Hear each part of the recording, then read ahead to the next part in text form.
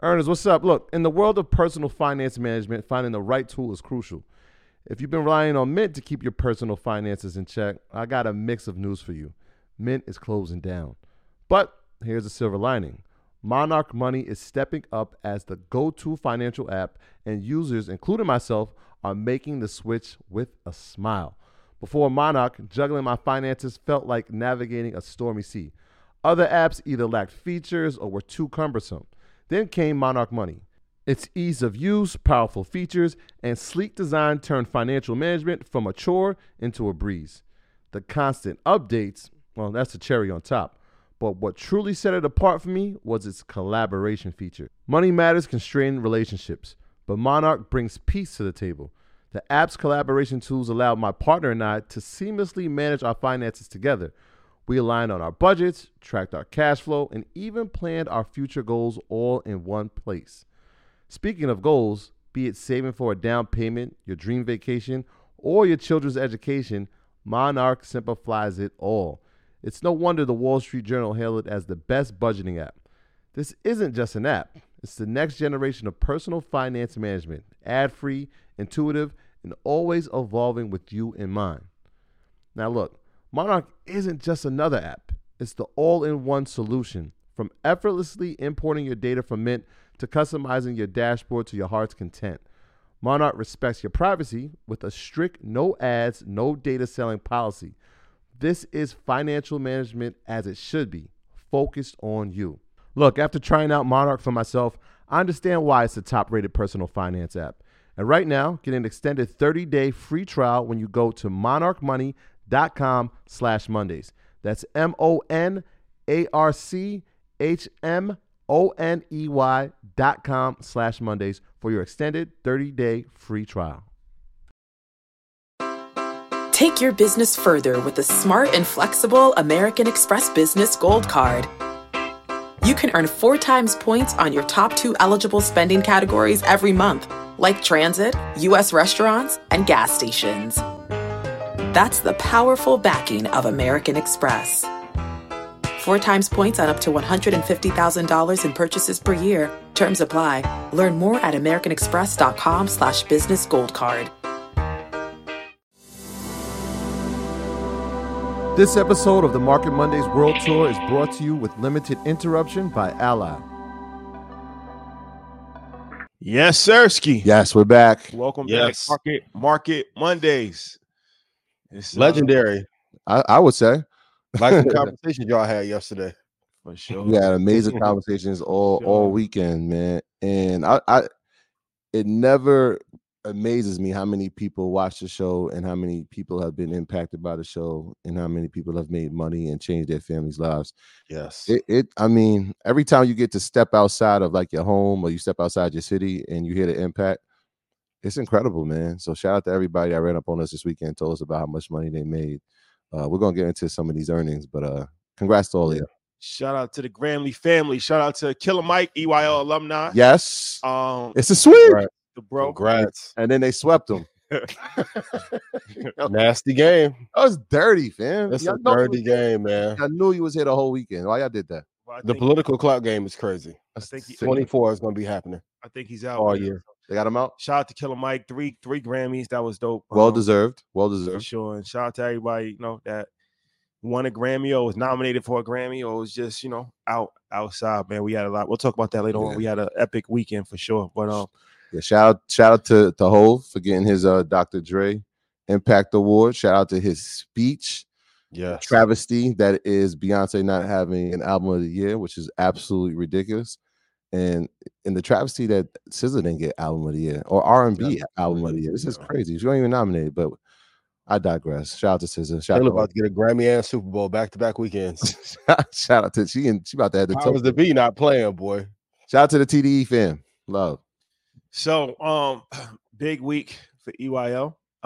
We got Andre Iguodala and Evan Turner. And That was fun. ourselves, we went to one of the most prestigious universities in the world, Penn, the University of Penn, Ivy League school, Yep. Wharton School of Business, which is probably the best business school in the world. And we gave a lecture of sorts. And it's more so of a conversation as opposed to an interview. because they asked us questions, we asked them questions, and that was a very big moment for us to be able to, go to Wharton School of Business and speak. We did that about a month and a half ago. Mm-hmm. So that's going to be the episode for this week. We're going to put that out. So yeah, that was a big day for us. So we're going to put that episode out tomorrow. So a lot of gems on that from us and from them. So check that out tomorrow. That's coming out at 1:00 Eastern Standard Time. And then the time has come. So drum roll. Market Mondays. Drum roll. We always we talk about a variety of different topics, but sometimes we can't really get into that after dark vibe. I think we have conspiracy hour, ain't it? Yeah, conspiracy hour for sure. So the moment has come. New show alert. Myself and Ian Dunlap, we have created a new show called Blackout. Yes. Airing this Wednesday, 10:00. Yes. Live stream. And this is going to be everything that we can't talk about on Market Mondays. So Vince McMahon, the financial freak offs, yeah, reptilians. The financial freak off has been trademarked. This is for put the kids to bed. This is that after hours. Yeah. We're going to get to it. We're going to talk about, yes, the conspiracy theories, the dark world of politics, ancient Egypt. Yes. I'm not talking about the dark world of politics, though. No, it's that religion. I'm new. But everything else. Send the show notes over, please. Wives. Okay, cool. But got a bunch of calls over that too. Unfiltered, uncut. Blackout hour, 10:00 Wednesday, streaming. This is going to be fun. How y'all feeling? I might have to do the interview. Like how y'all feeling? How this came about? Y'all excited? Super excited. Last year I was chill. I was in my let me be calm mode. This year I'm ready to go back crazy. So I got the year kicked off with the financial freak off. Cool. Now time to turn it up. I feel like I won't be able to referee this. I'll be tuning in EP in this thing. For sure. Executive producer credits. Leather jacket in. Shook Shotty. Ooh. Pineapple Juice Ian's back. Hey. Pineapple Juice Ian has returned. It's gonna be that. It's gonna be that vibe. Yeah. Market Mondays for all the education, latest in stock market and all of that. But we have views outside of the world of investing. So these are things that we already talk about a lot, but we, like I said, sometimes we can't go into full-fledged, sicko mode. But the rabbit hole of destruction. That's a fact. So this is gonna be that, man. Blackout Wednesday, 10:00. We're gonna have some fun. It's gonna be fun. Fun. All right. Yes. So we have a big show today. We have a guest, Roland Martin, legend in the game. Absolute has legend. interviewed presidents. A pillar when it comes to Black media. And never one to be shy with his words. He's a lot of words. Very opinionated person. He has strong opinions. So this is political season. We've been talking about a lot of politics lately. So I think it's important for him to come and talk about the economic side of what the Democrats have done, what the Republicans have in store. It's a lot going on. So I'm interested in hearing his conversation for sure. We saw him at the vice president's gala. That's the last time that we saw him. And thought it would be a good idea to get him on the show. So we got him. But before we start, we got a lot of stuff to talk about that happened in the market. Then at the end of the show, we'll talk about our adventures in Grammy weekend, because it's been pretty historic. But before we start, Ian, do you have any announcements? Yes, Red Panda Stock Club call will be Wednesday at 9 p.m. Central. If I made you money, please put yes in chat. Shout out to Mike Rashid. I won't say what he got coming out, but it's fire. Shout out to my brother Ye Ali. I want to say rest in peace and send my condolences to Jury's mom. Praying for you. Rest in peace to Ian Schwartzman's dad that passed away last week. Go love on your people. I don't wish that pain on anybody. Go check on your relatives, check on your family. Super Bowl, I will be out there. So if you are out there in Las Vegas for Super Bowl, Let's get to it. Let's make some money. And if I've made you money, please put yes in chat. 2024 is going to be amazing. And shout out to my brother Rotimi. He got something coming too later this year. None of these are ads. These are just people I rock with. So for y'all getting to you taking the bag under the table. Now I need my money on top. Net now. That Prince and Minx. Do remember? Oh yeah. Okay. Prince and Minx. Get my fit together too. Soft reminder. A 40th birthday party. Prince and Minx. New York City. Yeah, we're gonna do it. Soft reminder. Vegan fur encouraged. Yeah. Birthday. Happy birthday to my mother-in-law. It's your pop's birthday, right? This week? Happy birthday to my pops tomorrow. Yeah, happy birthday in advance to that. We usually do it at the end, but since we're talking about birthdays, yeah, let's get that out the way. And I gotta say happy birthday to my baby Xander. I love you so much. You're everything I dreamed of and more. I saw courtside seats. That's what we doing. Yeah, my baby. He wants to go to the game, and shout out to Dylan Brooks. I thought he was gonna be in Shanghai, but he in Houston. Y'all apologize. Jeff Green. The apology has been rejected from both of you. We was tripping. Shout out to Drea. Drea not pregnant. Joe, stop. Quit being messy. Stay out of women's business. Shout out to Jalen. That's what we do. Yo, disclaimer, please. Shout out to legend. But go ahead. We'll talk about it Wednesday. Our content is intended to be used. It must be used for informational purposes only, not slander. It is very important to do your own analysis before making any investment based on your own personal circumstances. You should take independent financial advice from a professional in connection with, or independently research and verify any information that you hear on our show and wish to rely upon, whether for the purpose of making an investment decision or otherwise. Shout out to everybody that's taking the information, giving credit to the information. This is just, a message brought to you by the good brothers at Earn Your Leisure and the good brother Ian Dunlap, the master investor himself. Yeah, we've made you money. You can put yes in chat. We saw what happened last week. We know you made money. Shout out to everybody that was in the game and didn't have to figure out how to chase the game. Sometimes you just put the plays in position and let them do what they need to do. So let's talk about it. Without going any further ado, Meta. Let's start the show off. Yes. Start the show off with Meta. Slight pullback today, but blockbuster earnings report last week, man. Incredible. They crazy. Right after they had Zuckerberg in front of Congress and made him apologize, which was insane, but we'll talk about it. That was a moment. Yes, that was a moment. They made him apologize and all of that, and kept his composure. And the very next day, Meta stock went up over $80. And it was going crazy. Earnings report, blew out earnings, announced the stock buyback and dividend plan.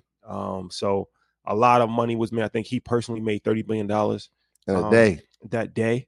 So it was one of these things, man. Meta is here to stay. Yeah. So hold on, before we go any further though, hey dog Tyler, I'm going to issue my apology to you. So point number one, TikTok is not taking over IG. Hold on, let me say that again. The moment we've been waiting for. TikTok. Damn. Shout out to the Chinese Communist Party, but damn, what happened? But TikTok is not overtaking IG, so I'm going to lead with accountability. Now, for everybody who Ian's wrong about Meta, I said the death of Facebook, and then they changed the name. Now, I'm going to get into what I got right and what I got wrong later, too. But I want to issue my apology to start. The TikTok is not overtaking IG at this moment. I appreciate stuff that the senator did. That was performative bullshit, too. Say it again? Oh, yeah, the senator. Which the senator. You want to apologize to the parents. Like, no one knows who you are, sir.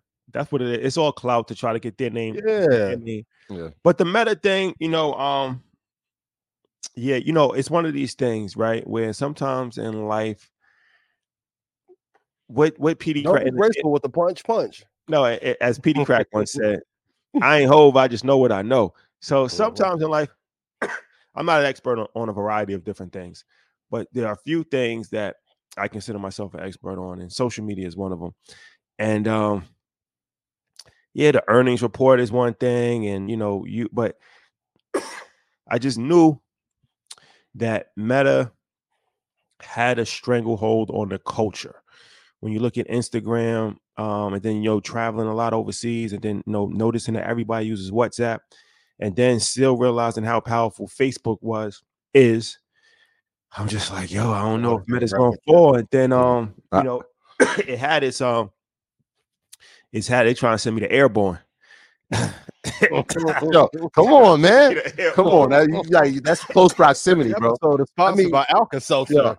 And I would like to just acknowledge that I've been left out this equation. I also said that Meta would not die just based on sheer numbers. Mine was more of an analytical look at the company. But I appreciate you acknowledging that, right? And I know that you'll go back into the social media part of the actual function of the app and the function of the company, but the numbers don't lie, right? Like when we talked about it, and that was like probably November of 22. It was at a point where we started to see decline in active users, and we saw that even before then, yeah. And then the congressional hearings, which is interesting because we watched it have the largest decrease in market cap value in the history of the stock market. Yep. Only for 18 months later for them to turn around and have the largest appreciation of market cap in the history of the stock market. We're talking about an incredible turnaround. So it's tough to predict that, right? Like it's tough to predict that. So it's like if anyone's like you were wrong, you were historically this has never happened before, right? So let's put that in context. I just want to keep going. I was feeling why you get in the water. Go ahead. So I say that to say sometimes in life you never encourage somebody to invest off of feeling. You never encourage somebody to invest just because, but there is some science to actually knowing a product, having a strong pulse on it. And sometimes you know something because you're just very entrenched in the situation, which gives you an advantage over Wall Street insiders or people that might be looking at charts. Sometimes you just know. Oh my God, was that a shot at Ian Rashad? No. We're gonna do it for him this year. Oh my God, they're finally getting back into it. They want this so bad. You heard what he said. He's your chart master. When you gonna hold your boy? Throw your charts out. Throw your charts out. Don't read the earnings. But get on social media. But I will say this about TikTok. So if you look at, we put the top 5 apps, right? So the number 1 app is Facebook with 3 billion users by far. YouTube with 2.4 billion users. WhatsApp with 2 billion users, Instagram with 2 billion users, and TikTok with 1.5 billion users. So TikTok is very formidable. And it was crazy because Meta actually tried to buy TikTok. So, and they got blocked by the government. So imagine if they actually own TikTok. Now it's over. It's over. They already have 3 of the top 5 apps. They would have 4, and then Messenger is a top 10 app as well. So I mean, theoretically, doesn't that make it over already though? If you got 3 of the top 5? No. I'm just saying that's why they're so strong. Yeah. But I'm just saying if they had TikTok with that, then it's just lights out, ladies and gentlemen. I say have to say TikTok is still around, and at some point in time, they still do have to have. They have a TikTok problem. They still have a TikTok problem. Yeah. And you know, it's something that they have to address because it's not like Vine. All of the other companies they were able just to get rid of. Either they purchased them out or they just stole. Like so, Vine, Snapchat. Yeah. What's the other one? There's a few. But a few in the grave. Yeah. TikTok is still around. They have not been put underground yet. So I will say that. But you know, I just think that Mark Zuckerberg is he's definitely one of the greatest CEOs of all time. And I think that, you know, regardless of this era, regardless how you feel about him, I'm just saying from a business standpoint, right? To, you know, rebrand the company, go into the metaverse, that doesn't work. Okay, keep your composure, look at the holes, just keep working. You know, block out the noise. The guys go in front of Congress every single week at one point. Like, yeah, it's crazy. You know, that's a stressful situation, right? And then to lead the company back to beating earnings, to, you know, that's not easy to do, right? So I do think that a lot of credit he has to receive a lot of credit from a leadership standpoint to be able to steer that ship back on track, and now they're back forward again. I mean, it's an incredible feat. They increased in monthly users, they increased in daily users, and so they're doing something right. The stock buyback is, I mean, I don't know if anybody saw that coming, right? when you're talking about taking shares off the market, and now it was definitely time. Yeah, well, that's what I'm saying. Well, people, and even that, people are like, well, what does that even mean? So just to give context, right? When you see a company buy back stocks, that means they're buying back their own stock, which means there's less stock for the public, which means the ones that remain now increase in value. And so that's a brilliant move. Then the dividend play, we've made so much that we're now going to give money back to shareholders, which is a smart way to keep retention inside of the stock. I'll talk about it in a second. You just keep people brilliant into the stock. You admittedly talked about your flaws with the metaverse, right? The initial amount was 50 billion. They said that they spent about 13 to 15 billion. Okay, well, thus far that hasn't panned out. But on the unfortunate side is that you also cut a lot of jobs, and that's the part that isn't fact. Like when you cut 19,000 jobs, like, and I had these are high paying positions, and so the bottom line gets cut by 19,000 jobs. So let's say the average salary is 200, maybe. You're talking about millions of dollars that you're in savings, right? So you're actually, and that's one of the things he spoke about. We're going to find out ways to be more efficient with what we have. How do we do more with less? Yeah. These are so like when you start to see companies and you're trying to figure out like how are they making so much, right? We watched Amazon, they beat their earnings, right? Nobody talked about that. Everybody was like, hey, look how far, Facebook has appreciated the $30 billion for Zuckerberg, but quietly, and not so quietly, Jeff Bezos made 12 billion on Thursday. 12 billion on the humble, right? So they also cut jobs. And so you start to see these things. These are the ways that companies are trying to figure out how we're going to make the bottom line. Yes, we're going to cut jobs. We're going to be more efficient. But I got to give, like you said, Zuckerberg a lot of credit for calling out the flaws and really showing composure, right? Like I said, the day he was in front of Congress and he got up and he spoke, I didn't think he would, but he did. Extreme composure. The next day, he knew what happened. It was going to happen. CEO, maybe of the decade.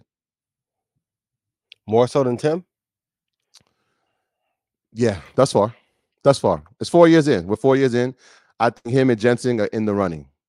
Him and Jensen are really the those two. Apple revenue still sliding on a quarterly basis, though. We'll talk about that later. Yep. So you definitely make a good point. Let me highlight what I could have done better. So like normally when I get into little spats with my little babies, you know what I mean? I lead with, you know what, you right. Let me tell you what I could do better next time, right? So I could have named the price where to get in after they laid off 11,000 people.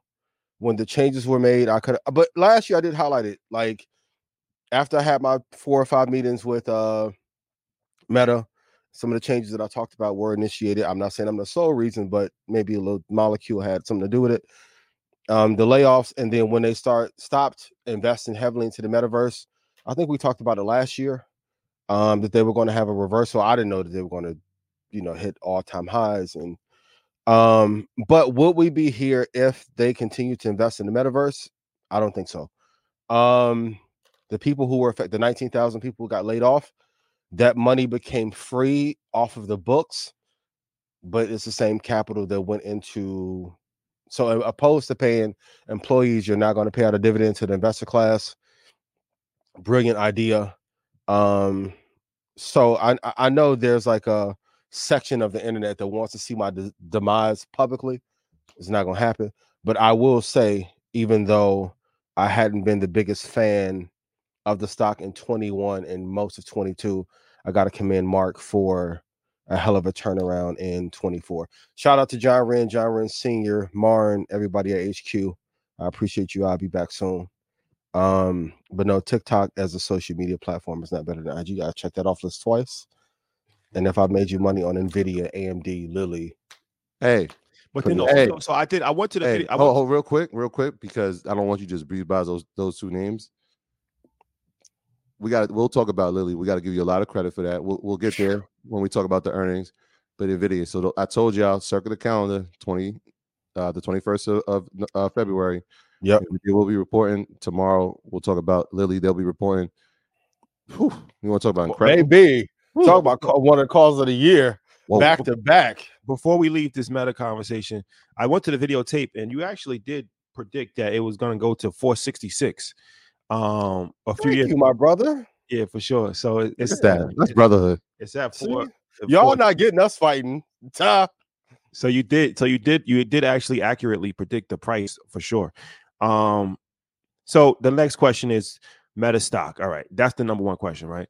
Should Yes. you invest in Meta? Is it too late? Do you have to wait for a pullback? What's the projection? Because now Meta's on everybody's radar now. So it's like, okay, now as far as for investors looking into Meta, what's the game plan? How much growth is potentially possible for the rest of the year? Here's the thing. Meta and Mark was sneaky in the shade. But there's this ocean of data that they have and all of our information and DMs, everything posted on Facebook, WhatsApp. That ocean of raw data, I think, and I said it last year too in that same episode. They have some really good big plans in AI before the AI thing was talked about. So I'm interested to see what they do with all of that data over the next 3 or 4 months. I can see them pushing up to 528 or maybe 530 by end of the year as a result. And I said it once I saw Mark in the ring with Izzy and Elon didn't want to fight him. That boy was on a tear. So I have them going into the 530s, but I think they're pushing to AI. No one is talking about, and I think it would have the greatest impact on the stock. As far as when they get in, you got to wait for it to pull back.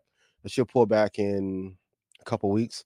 February is one of the worst months for the stock market because all the hedge fund money starts to flow in around March. So look for an entry sometime this year, but maybe like 440 or 460. If you see 440 or 458 wouldn't be a bad entry if you're looking to get in, but be very patient. I wouldn't jump in now because of the hype. Wait for a price that you find is feasible. A 10% pullback would be great, and then you'll be a-okay. But look out for what they're doing in AI because they're not talking about it. Same with Apple. Apple's being very quiet about whatever LLM they're building for Siri. The race is going to get super competitive, and I'm excited to see what happens this year. Yeah, I think you touched on a number of good points. I was going to say in the 5-10 race conservatively, but the AI race is that's the real thing, right? Like when they talked about their future guidance, I think it was very strategic of them 2 weeks ago when you were talking about buying NVIDIA chips and how much money they spent. Very strategic. You're telling your investors, absolutely, we're looking forward to the future. We're going to be part of it. We're going to be a leader in it, and to show you this is what we're spending on probably the most important company of the past 2 years, which is NVIDIA. And so that was a brilliant move. But I'm glad that you were. And if you didn't, I was going to do it for you. When people ask when should I look at historically, especially everybody since we've started the show in the past 4 years, look at the return in February and March. Just go back and look at historically for the past 4 years how February and March have looked, and even early April when we're talking about investing. And it should give you a good indication of when a good time would be. So yeah, I'm with you on that. You said 530s. I'm gonna go conservatively 510, maybe to 515. But yeah, I'm with you all the way on that. And going back to traditional media being dead, they are the number one culprit who killed majority of it. Like, people don't want to watch Disney movies because you'd rather be on your phone trying to make yourself a star. It's really tough. Like, I don't know what the Washington Post is going to do in comparison to the stranglehold that they have in their ecosystem. But shout out to everybody at HQ. Shout out to everybody, B Ford, Martin, everybody who sent me a message when earnings went up like crazy to brag. I appreciate you. Yeah, advertising dollars went up too. Absolutely. So the money's back. Yeah. So switching gears to another company that I had a feeling for, and I know the product. I know this product because it's another dig it in. No, I think you know the product as well. Because we've had conversations about, me. I live a life where I'm ordering Uber Eats at least 3 times a week. Man. In Ubers all the time, traveling, and Uber's had a lot of issues, but I just see them. I'm like, damn, like the world really needs Uber. Like, I don't know how the world exists without Uber at this point in time, at least from my personal vantage point. Yeah, I would be starving if Uber Eats wasn't around. Well, it hit an all-time high today. Yep. And quietly, the stock is up $25. In 6 months, it's at around $69 right now. Mm-hmm. So Uber's ripping and running. The stock is scraping and scrabbling. It's hit an all-time high. So Uber is a company that we haven't really spent a lot of time talking on, and they've had competitors and issues and stuff like that, issues with Uber drivers. But what's the thoughts on Uber? I've been saying it for the last 2 weeks. not because he looked like Jason Statham when we saw him at the VP's house. But we may have to make a case for Dara for being one of the best turnaround CEOs in this era. I've been on that hail for the last 2 or 3 weeks. If you look at the numbers, great CEO, great leader. If you look at what he did at Expedia, which is one of the best stocks of all time, and a great jobs in terms of hospitality. I think Travis was a great founder, innovator. He lost his way. And then when Dara took position, I think he found a way to cut some costs and make margins a hell of a lot better. So it's kind of like when, well, I mean, Doc Rivers is back coaching, but when you have a leader or when you have a great asset or a team and then you get a better coach, sometimes what ends up happening is that you have great talent, but because they have a better leader, they perform well. And this is what is happening with Uber. They have found a way to make margins better. Operating expenses go down a lot slower. And I think that they find a way to separate themselves to be number one in that class and pull themselves away from Lyft and any other competitors that they have, while also killing off some of the businesses that were not doing incredibly well. So this is all of his doing. Dar gets all of the credit. Kudos to the team there. I have not been a fan of it up until this point, but under his leadership, I'm a little bit more favorable for the app for sure. We're favorable for them. I'll just say the 3 things, right? You brought them to profitability, right? Which is key.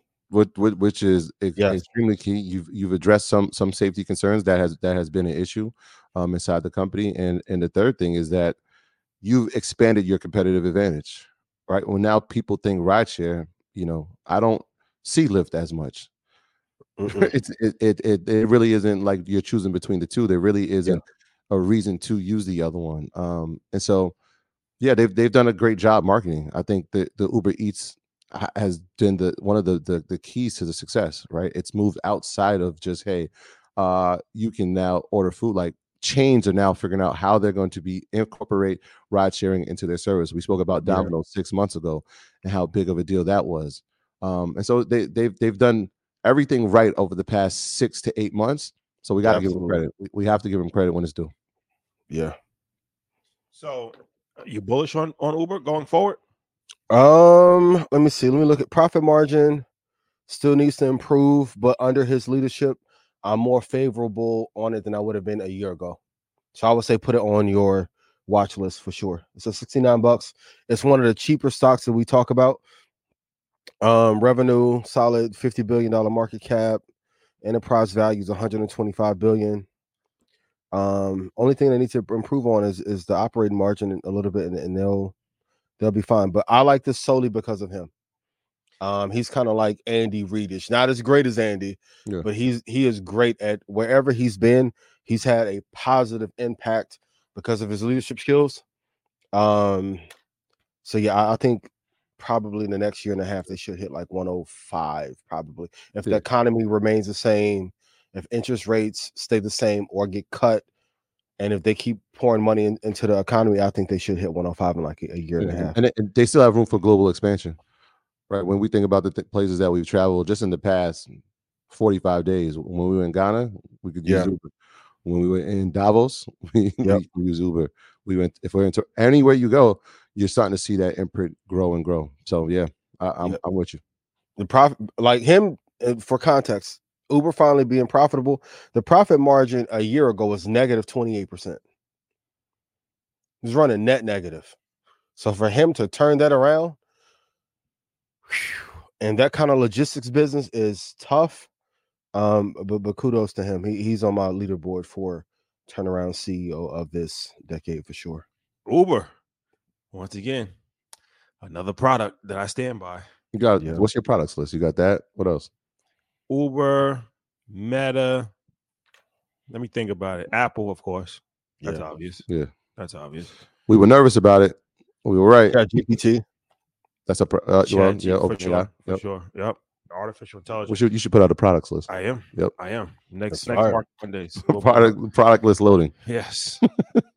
the ones that I stand by. So let's talk about some doom and gloom, shall we? Robert Kiyosaki. You ever heard of that guy? Yes. Shout out to the legend. He was legendary at one point. Rich Dad Poor He Dad. definitely is a legend. Rich Dad Poor Dad. I'm not gonna deny that. Cash flow quadrant. For sure. Changed the game. For sure. So he said, let's play the video, shall we? Mike, cue the video. We're going to hit the March 2024 biggest crash is coming.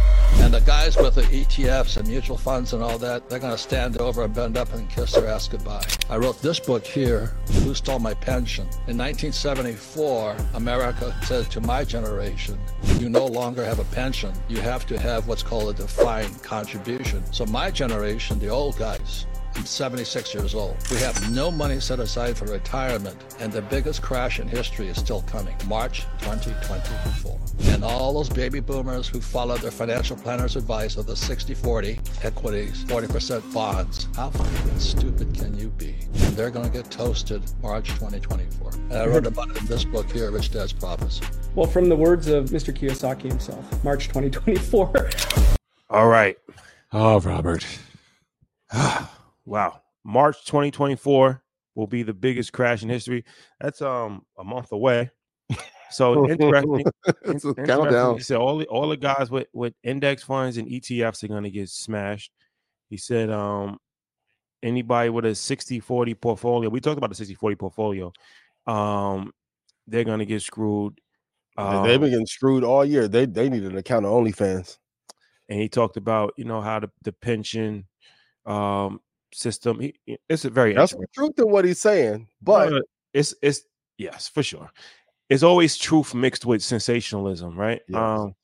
But I mean, okay, this is something that he's somebody who's become a legend in the game of finances, right? So it's interesting to hear him have this take that it's going to all fall apart next month. If you're investing in ETFs, you're going to be screwed.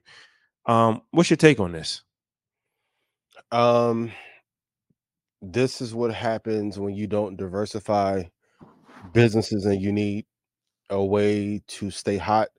And people usually do this through clout and sensationalism. The pension fund issue is partially true, but the biggest crash in history, you are meaning to tell me there's no catalyst that is being talked about that is going to lead to a crash that matches or mirrors the Great Depression? Impossible. I'll take the other side of that bet all day. In order for a crash to happen, you need a catalyst for it to happen. So even though the yield curve has been inverted, haven't had a crash. The banking system will have to collapse. They're letting all the small banks die or merge, so the banks that are too big to fail can have safety. Tech is doing incredibly well. AI is doing well. So they're setting up the new sectors that are going to lead the economy. We'll talk about Lilly later. Healthcare is doing incredibly well. So you need a reason for the market to pull back. Also in March, once again, that's when a lot of capital flows into the market, and private equity has a lot of money sitting on the sideline to take advantage if a crash does happen. We haven't had the market activate its levers in, I don't know how, maybe 2 years, 3 years. So we haven't even had a 10% drop inside of a day. What is going to cause us to have like a 25% or a 30% pullback, which will halt the market? So I don't know. Maybe he was drinking that day. Maybe he was misguided. Maybe he wanted a great headline, but this is not happening. If it does happen, set your levels to 50% off from where we are now. Buy then. But if COVID didn't send us into the greatest downward spiral ever, the COVID 22 that they're pumping out now isn't going to do it. So, yeah, I mean, what are the indicators, right? Shout out to Josh. I was watching him the other day, and JC. Shout out to JC when he came on here. Yeah, what are the indicators, man? Like if we look at GDP, if we look at inflation, if we look at the unemployment, if we look at interest rates, which are we everybody has predicted that they obviously maybe June, could be March, as early as March, but they're going to be going down at maybe 5 times throughout 2024. What are the indicators that are showing this?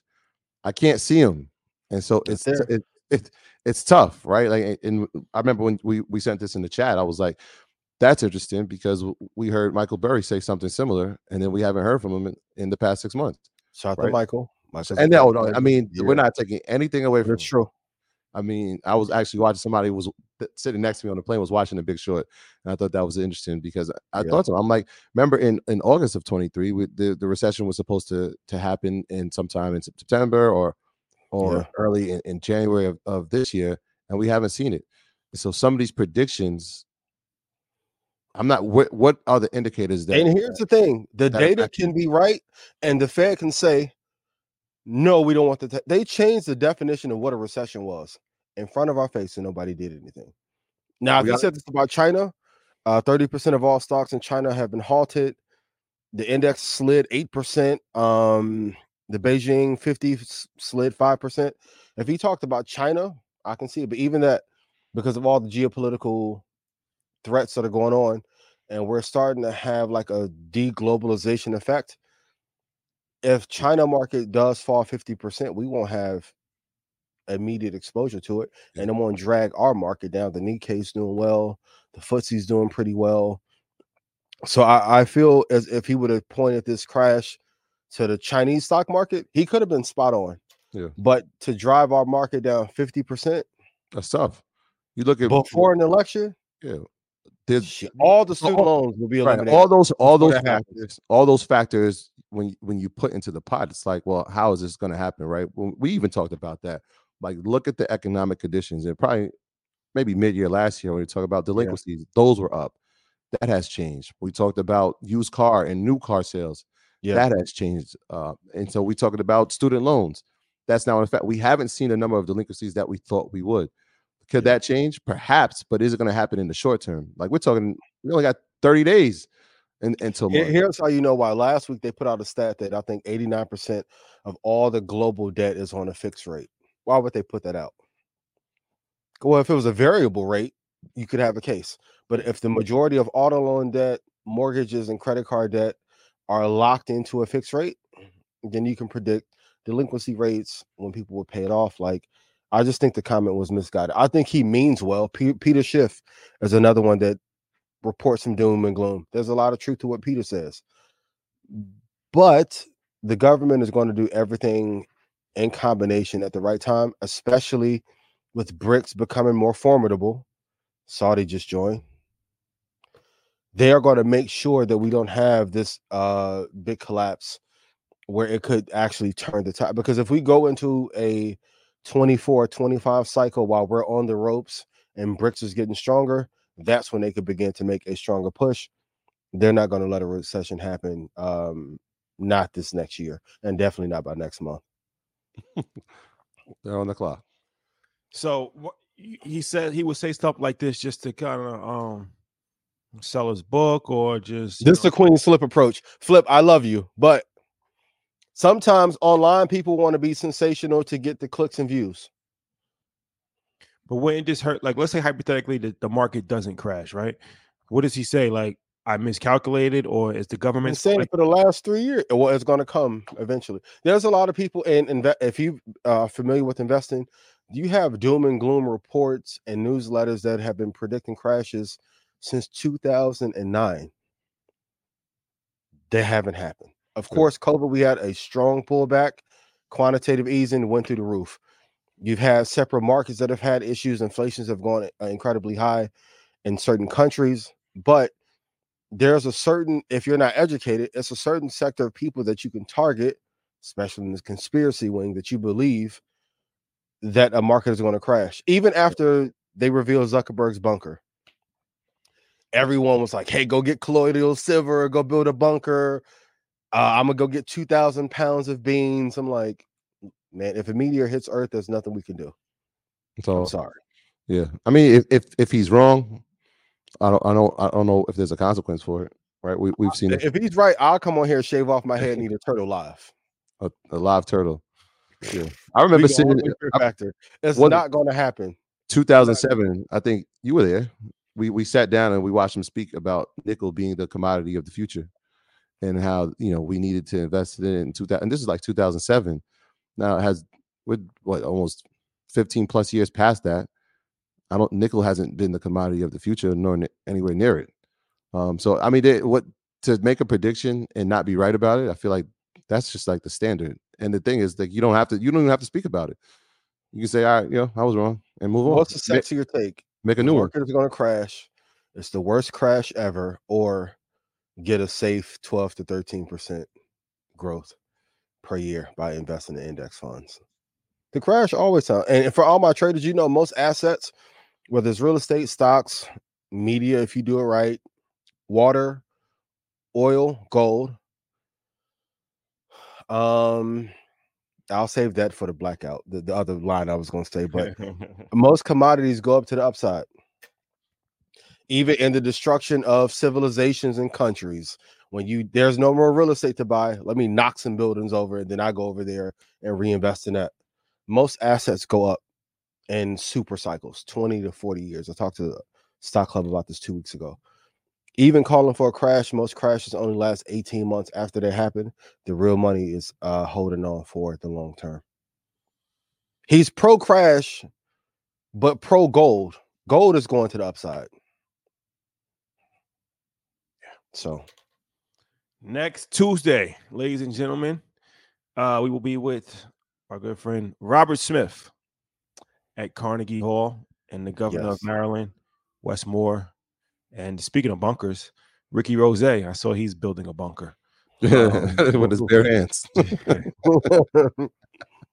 With his bare hands. Yes. Shout out to Rose. Anytime we get to talk to Robert Smith, that's always a honor and a pleasure. So get your tickets, Carnegie Hall, ladies and gentlemen. That's going to be a night to remember.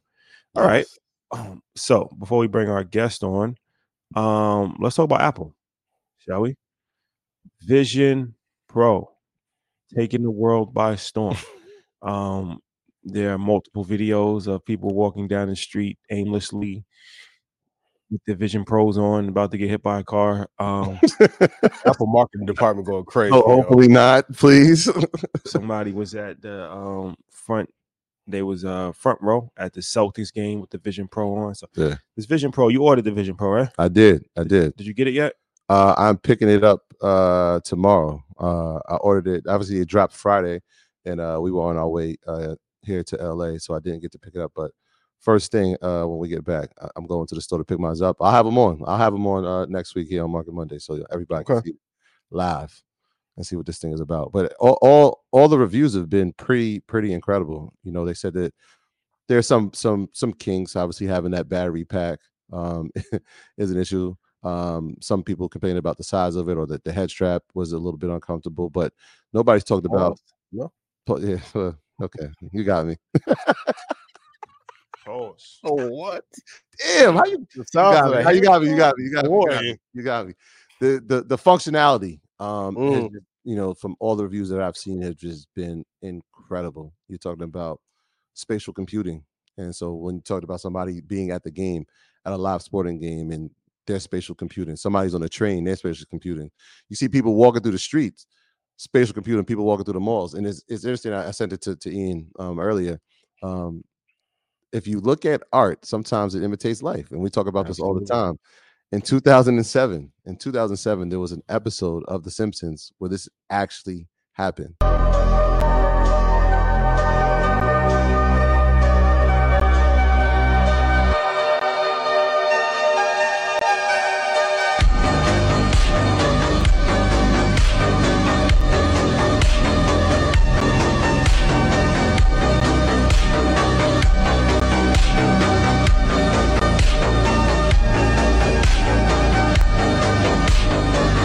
But the interesting part is that happened in 2007, but Apple's patent for the Vision Pro was filed in the same year,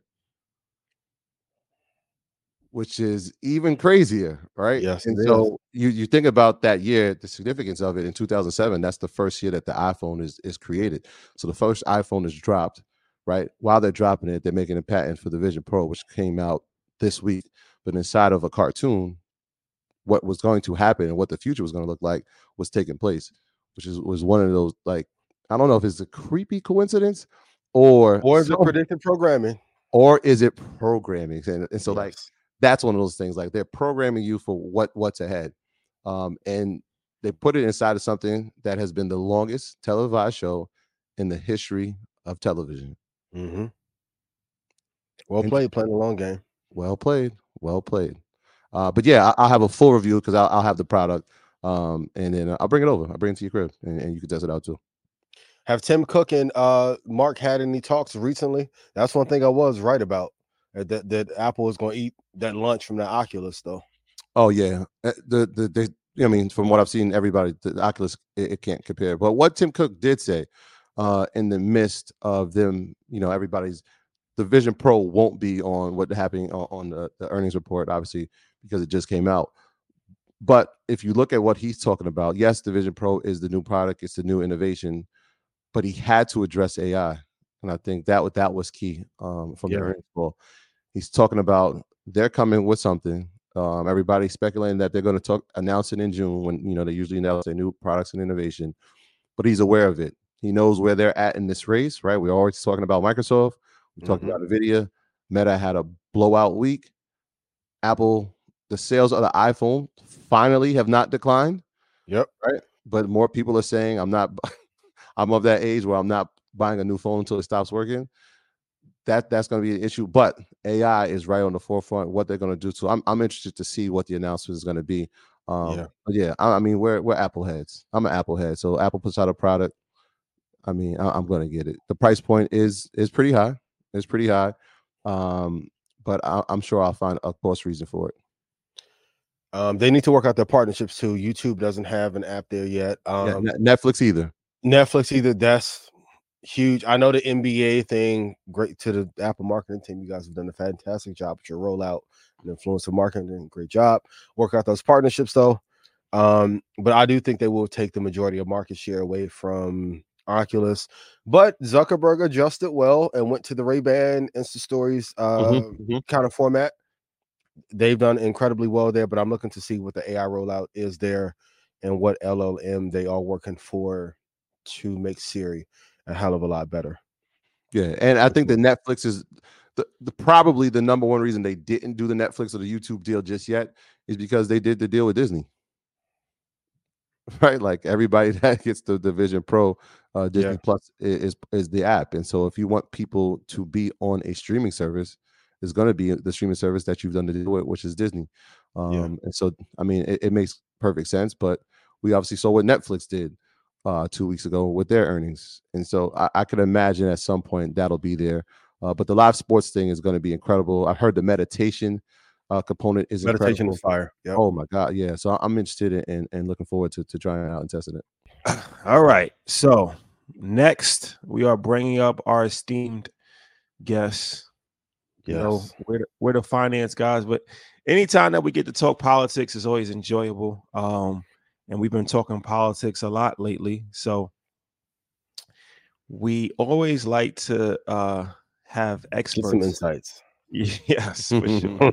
For sure. For people that don't like our political takes, we we are an open source platform, and we try to bring other people on to provide insight that maybe we don't have, or maybe might be different from our point of view, or even educate us on a variety of different things, right? Like there's certain things that we might not be fully aware of that we may be needed to get educated on, and as a result the audience could benefit from the education as well. One of the things we learned this weekend and we're told was sometimes you let the elder statesmen speak because there's a lot of knowledge that they have that we perhaps don't. There's a lot of perspective that they have that we perhaps don't. And so when you got an opportunity to do that, you take advantage of it, not only for your educational process, but for the audience as well. For sure. So without further ado, Roland Martin, ladies and gentlemen. Yes. We have Roland Martin. What's happening? What's going on, good brother? All good. Brother, how are you? Here. All good. Sitting there chilling in the home studio. What hotel y'all in? Great question. Listen, all the traveling I do, I know what the hotel look like. Well, then you should know by the curtain. That's why I travel with LED lights, candles, and so I flipped the hotel room into a club look.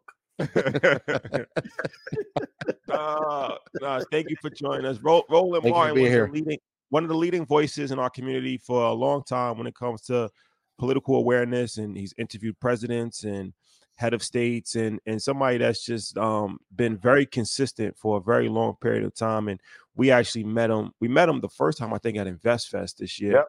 And then we was at the vice president's house, and then at the vice president's gala as well. Yep. So we were also in Tulsa together. Yeah. Yep. For sure. So first and foremost, thank you for joining us. Appreciate it. Well, glad to be here. All right. So I'm not even going to waste any time. I'm going to get right to it. So, all right. So, I'm on ChatGPT all the time, right? So I was just curious to know what a respected poll size is when they do like these presidential polls. Quinnipiac and all that. According to ChatGPT, 1,000 to 1,500 respondents is a size generally considered sufficient to achieve margin of error approximately 3% with 95% confidence, standard social research. So 1,000 to 1,500 people is a respected number when it comes to a presidential poll, according to maybe. Because so when you say respected, here's the whole deal with polling. And granted, my boys Cornell Belcher or Terrence, my man Terrence would be a lot more well versed on this. But here's the issue: the sample size is only one element of it. You then have to then look at the other tabs, and that is what's the percentage of the breakdown. So, for instance, NBC dropped a poll this weekend, and it talked about President Biden's low approval numbers. But then my buddy Matt Barreto, who is one of the top Latino pollsters in the country, Matt then looked at the crosstabs and said, okay, well, who's actually in that? And what the NBC poll showed was, like, for instance, he tweeted, Latino sample wasn't weighted to the actual demographics of nativity, ethnic origin, language preference, state or educational attainment. He then said that the exact same poll showed a sample size of 72% white. 2020, the vote was 67% white. So that poll had 5% more white people. It had a plus 13% conservative ideology. Only 30% of the poll were self-ID'd as Democrats. So when you now look at the poll, and it shows that in the general election, according to their poll, Donald Trump would get 47%, Joe Biden would get 42%. Well, if the poll has fewer Democrats, more white voters, Republicans get more white voters, and more conservative voters, that's going to explain why Donald Trump is going to have a higher percentage. So that's the mistake we look at. Plus, polling is also a snapshot in time. When a poll drops, that poll could have been put into the field a week ago. Okay. And so it's a snapshot in time. So the reality is, when you look at presidential polling, any polling that's taken place up until now through June is absolutely irrelevant. It's completely irrelevant because in 2012, the presidential election of 2012, you go back to November of 2011, it was polling data was showing, President Barack Obama is in trouble. He was behind Republican candidates. Now, I'm not saying that Biden's low poll numbers are not a concern, but the problem is when people are so infatuated with polling data, they're not fully understanding that market conditions change. Things change on a daily basis. Also, if you look at a lot of the issues with Biden's poll numbers, a significant portion of that is because it's a lot of people who don't want him to run for a second term, a lot of Democrats. Now, here's what they never ask. Okay, you want another candidate, but if Biden is the choice, will you vote? That question is never asked. And so I'm going to go back to the last point, polling. People might remember the polling for the Affordable Care Act is awful. Americans don't like it. When you went inside of the polling, what you discovered is that the Democrats who were interviewed in the polls, they wanted, oh my God, escaped me, when it comes to full cost for medical coverage. So they were against the Affordable Care single payer system. They were against the Affordable Care Act because they wanted a single payer system. So it skewed the numbers. So people saying majority of Americans are against it. No, not a majority of Americans are against it. A lot of those Americans wanted something broader. That's the problem when you start looking at these polls and how they're broken down? Well, that's a very eloquent education on it. But what I was saying was that we did a poll, the Earn Your Leisure poll, and we asked who people were going to vote for, and we had 5,000 people. So pretty sizable number, and majority of our audience is millennials, 24 to 44, 60% a male, 40% woman, and probably 95% Black American, right? And 51% of the people that voted in our poll voted for Trump. So that's pretty alarming for Democrats, right? But here's the question, though. How did you break down that? So, for instance, do you have a breakdown of how many people, of the percentage of the people who actually voted in it, how many of them identify as conservative, identify as liberal? How many identify as Republican? How many of them identify as Democrat? How many identify as independent? Do you have that information? So we don't have that information. So here's the problem. So you may have, and again, and when you sent it out, how was it sent out? It was just a vote on. No. On what platform? Instagram.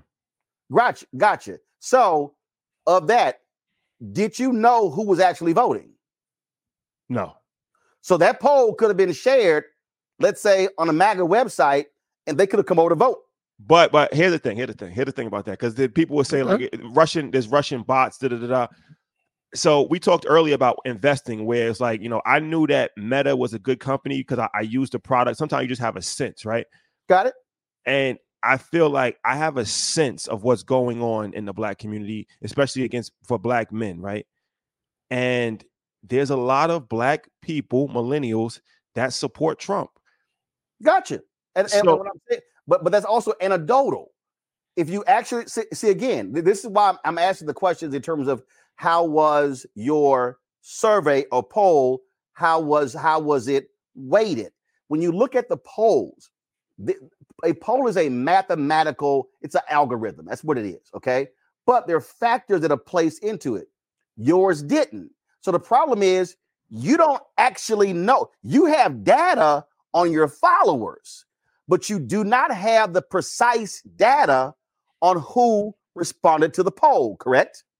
Correct. So the problem is, if you make it, so I get the assumption that you're making. The problem is you don't actually have it. I've gotten phone calls for polls, and they will ask me race, age, political ideology. They'll ask me a series of questions to now they're factored out into the poll. Yours didn't. And so basically, your poll on Instagram is no different than if I put a poll up on Twitter. Well, that's actually, even if I had 5,000, 10,000 people respond, that's actually not the same as what happens in the general public, because the percentage of people who are actually on Twitter is so low compared to the whole country. Now, when you talk about what you're hearing, let's understand this here. And I've been tracking this. I graduated from college in 1991. The first election I voted was 1988. And so I have paid attention to Black voting patterns and also how Blacks self-identify. If you look, so I'm Gen X, okay? So I dare say my generation, we began to the process of Black people less self-identifying as Democrat. Let me unpack that. Our parents, baby boomers, or that generation that's sort of like in between baby boomers. Mm-hmm. So they overwhelmingly, you look at any survey, 65 plus, my parents were 76, 65 plus, significant numbers, they self-identify as Democrat. Okay. Now, when you go to 55, 64, that number lowers, but it's still a significant number.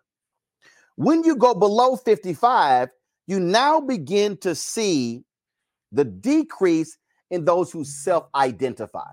Mm-hmm. You now have more who identify as independent. Now, let's put that aside. Now you go to, okay, you might not self-identify as a Democrat, meaning I'm a Democrat, I'm a liberal, I'm a progressive, but now what's your voting pattern? Meaning, who do you end up actually voting for? And so a lot of those people who do not self-identify lean Democrat. Now, that doesn't mean that they're going to vote Democrat, but most of the time when they vote, they're voting Democrat. What you're seeing is now when you go below Gen X, again, when that number goes down, 18, 29, 29, 39, definitely fewer and fewer self-identify as Democrat. Now, but guess what? 65 plus, they vote at the highest. 18, 29, 18, 39, they vote at the lowest. And so a lot of those folks may just not vote. Now, when you look at the percentage of people who look at support Trump, look at black men. First of all, you got to go back to 2012. In 2012, there was a 9-point gap between black women and black men for Obama-Romney. What was I hearing in 2012? There were a lot of brothers who were like, yo, I don't think he's done enough for our community. Yeah. Now, black men, let me be very clear, black men are the second largest block of voters for Democrats in America behind black women. But there's a gap. That gap now went from 9 to 13 in 2016. Then you saw the gap increase to 2020. And so now you also factor in different things, an increasing number of African Americans who own businesses, who are entrepreneurs, also an increasing number of black people who make six figures about, I'm voting on tax cuts. I don't give a damn about nothing else. I don't give a shit about civil rights. I don't care about voting rights. I'm voting on tax cuts alone. So you got to factor in those people. And so when Trump was president, when he lowered the tax rate and the individual tax rate and the corporate tax rate, I know brothers and sisters who own businesses who were like, yo, that added $200,000, $300,000, $400,000, $500,000 to my pocket. And so they're voting that way. Then you have others who look at this thing in a more holistic way. And so to understand what's going on with black voters, it literally is as far as we get further away from the Black freedom movement, some call the civil rights movement, you're seeing a change in voting patterns. But the reality is, overwhelmingly, numbers still are the numbers. Black people sit back and go, if I look at two parties, just period, in terms of issues that I believe in, they line up more with Democrats than they do with Republicans. Now, Republicans also gotten smarter in that they're like, okay, you know what? How do we keep getting our ass kicked? Because we ignore black people. So let's take Brian Kemp. Most of the time, a Republican will say, man, I ain't even talking to them. Like, I ain't even showing up. Brian Kemp was able to thwart Stacey Abrams in that he actually showed up to black stuff. And there are black people who are like, well, I give so-and-so credit just for showing up. And so you see now Republicans putting money in different initiatives because they ain't trying to get 40% black vote. They're not going to get it. Their focus, though, if they can peel off, depending upon the state, 2, 3, 4, 5%, that changes the equation. Yeah. So, I mean, even what you're saying there, right? When we're talking about that trend, right? We're going from 9% to 16%. And even though the stats that you just provided, you see that there's a trend that they're starting. So we talked about this threshold. If we looked at the exit poll of the 2020 election, 87% of the black vote was for the Democratic Party, and we had 12% going to the Republican Party. Right. The nominee was Donald Trump. Is there a threshold number that you see that becomes a danger zone? Is it 15%, 16%? What are your thoughts around it? Yeah, well, first of all, any pollster and the party people will tell you. And that is, the number is, the real number is 15 to 20. So so first of all, let me unpack this here. What you just mentioned was overall. Right. We have to understand presidential elections are not national races. They're 50 state races. Okay. So if you are a black voter in Montana, Idaho, North Dakota, South Dakota, you don't matter. I don't mean you don't matter, but I'm just saying when it comes to what we're talking about. We're talking about the key. What we're talking about is Louisiana, Florida, North Carolina. The reality is you only have 8 battleground states this time around. You're going to have Michigan, Georgia, Wisconsin, Michigan, Wisconsin, Pennsylvania, Georgia, North Carolina, Nevada, Arizona. Now, you may throw in what might happen. Ted Cruz lost by 2.5% in the Beto. So, okay, but he's likely going to win in Texas. But, okay, something could happen. But he lost by 2.5. You got Rick Scott didn't win by a large margin when he ran last time. But Florida's in disarray for Democrats. But basically, 7-8 states. So now what then happens is, what's the percentage of that state? So let's go back to 2022. Tom Tillis in North Carolina. Tom Tillis was polling at 17% among African Americans. So now, Kate Cunningham, it finds out he's having an affair during the campaign. Stupid. Okay. He was leading in the polls. That news comes out. All of a sudden, he drops. Democrats were focused in North Carolina. They were focused on this was 2020. They were focused on the cities. They kept ignoring rural. So what happened? Tillis was doing well among those folks. What they were not doing was targeting Black folks in rural North Carolina. So Tom Tillis, with Trump running in 2020, was able to win re-election because that number was 17%. I think there was 17% on Black men, according to Terrence Woodbury. So let's go to Florida. Andrew Gillum, when he loses the governor's race, he lost by 30,000 votes. That was a critical number people didn't know about. 18% of Black women voted for DeSantis. Whoa, wait a minute, hold up. Black women hate Republicans more than anybody. I was in a meeting with Reince Priebus when he was the chair of the Republican National Committee and all of his people, and Tara Wall said it. Black women hate us more than anybody else. So you're like, whoa, what happened? Because guess what? Opportunity scholarships for the send the kids to different schools. Black women, they were like, listen, I care about the education of my kid. Well, DeSantis was for that. Gillum was against it. 18%. Here's the deal. If DeSantis gets 12% of Black women and not 18, he lost. So this is so the key is to look at what happens in states. Tillis was able to win because he was doing 17% among Black men.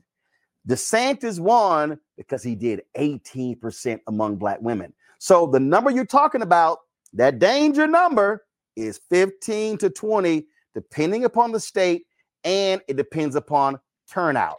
And that's why what you open up with is critical. If you look at younger voters, if they say, I'm just going to sit out, now what's happening is the number lowers. The danger for us as Black people, and this is hard for us to understand, is that the last election, the total electorate was 67 to 70% white. So we always like, yo, why they always focusing on white stuff? Y'all, sorry, 67% to 70% of all voters are white. That's just a fact. The problem is for Black people, we got to maximize our number. So we can't afford to actually sit at home, because if we're voting, let's say 40 or 50% of our capacity, and they're voting, I'm going to use Andrew Gillum. It was a story that showed they had the top 20 voting counties. You had to get down to number 14 for a blue one to show up. The red counties were voting 65 to 75 to 80% of capacity. You got down to Broward, it was 57. You got down to Miami-Dade, it was 52. We will never be able to flip elections if we are voting 38, 40, 42. We have to be voting. Our numbers, the number for Black people to hit, we got to have, if we want to flip elections, and I'm talking about, hey, flip elections, Black people alone. If white people stay right here, Latinos stay right here, if Black people go from 50% of our capacity to 70% of our capacity, we flip all all, because you're talking about going from, let's say, 200,000 votes being cast to 300,000 or 325,000 votes being cast. That's the margin of victory. Well, what do you say to those of us who may have fallen out of love with the Democratic Party? What do they need to do better because I know there's a need for us to get out and vote, but there is a Right. resounding group of people who are just saying the Democrats aren't doing anything. Biden doesn't care about us. What do you say to the Democratic class about having better leadership to make us come out and vote more? First of all, anybody who is saying those two things, you know what they're talking about. And so that is an indication of two things. One, they don't have the knowledge of what's going on. And you also can blame folks who are not actually speaking to the issues. Here's what I mean by that. When somebody says they're not doing anything, that's just on its face is a lie. It's a lie. If you say, okay, under Trump, he wanted to get rid of the Affordable Care Act. They stopped advertising. They stopped pushing it. Under Biden, they expanded it. They've now broken the record 3 straight years for people who are covered. The percentage of Americans who are not covered today is less than 9%. Black health coverage has expanded dramatically because of the Affordable Care Act. Now, people can say, well, that's not just for us. It's not. But healthcare is damn near important to Black people. Yeah. So that's one issue. $6.5 billion specifically to HBCUs. $6.5 billion. I got the Excel sheets right here. Okay. 6.5, the largest in history. In fact, if I pull the Excel spreadsheet, I'll send it to y'all. If you look at the dollars that a Florida A&M, North Carolina A&T got from the state and their state schools, they got 4 to 6 times more from the federal government than did from their own state, and they're state funded. So that's a perfect example. 3, you look at minority businesses, Black, minority, women-owned businesses. 3 years of consecutive increases. Then you look at the dollars being allocated to expand the opportunities. Those things are happening. Now, I've been blasting the White House Democrats because they are awful at narrative. They are awful at telling people what's going on. They're awful at telling your story. Plies called them out by saying, damn it, y'all need to learn how to brag.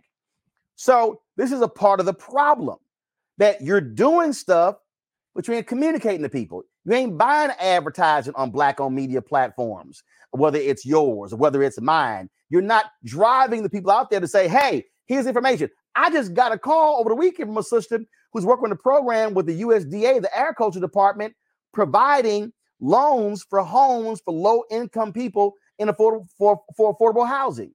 I'm like, who are y'all telling about this here? And so these things are happening. The mistake that people make is they go, man, Democrats ain't doing nothing, they're Republicans. No. This is what I do. I tell everybody, what do you care about? So somebody says, here are my top 5 issues. Okay, my top 5 issues. I had a brother tell me, he said, reparations is number 1. I said, okay. He says, Democrats ain't doing nothing about reparations. I said, let me ask you a question. I said, how many House sponsors are there for HR 40? He's like, I don't know. I said, 217. I said, of them, how many are Republican? He was like, 10. I said, 0. I said, can you name me one Republican in the House, in the Senate, that actually supports reparations? I said, number 0.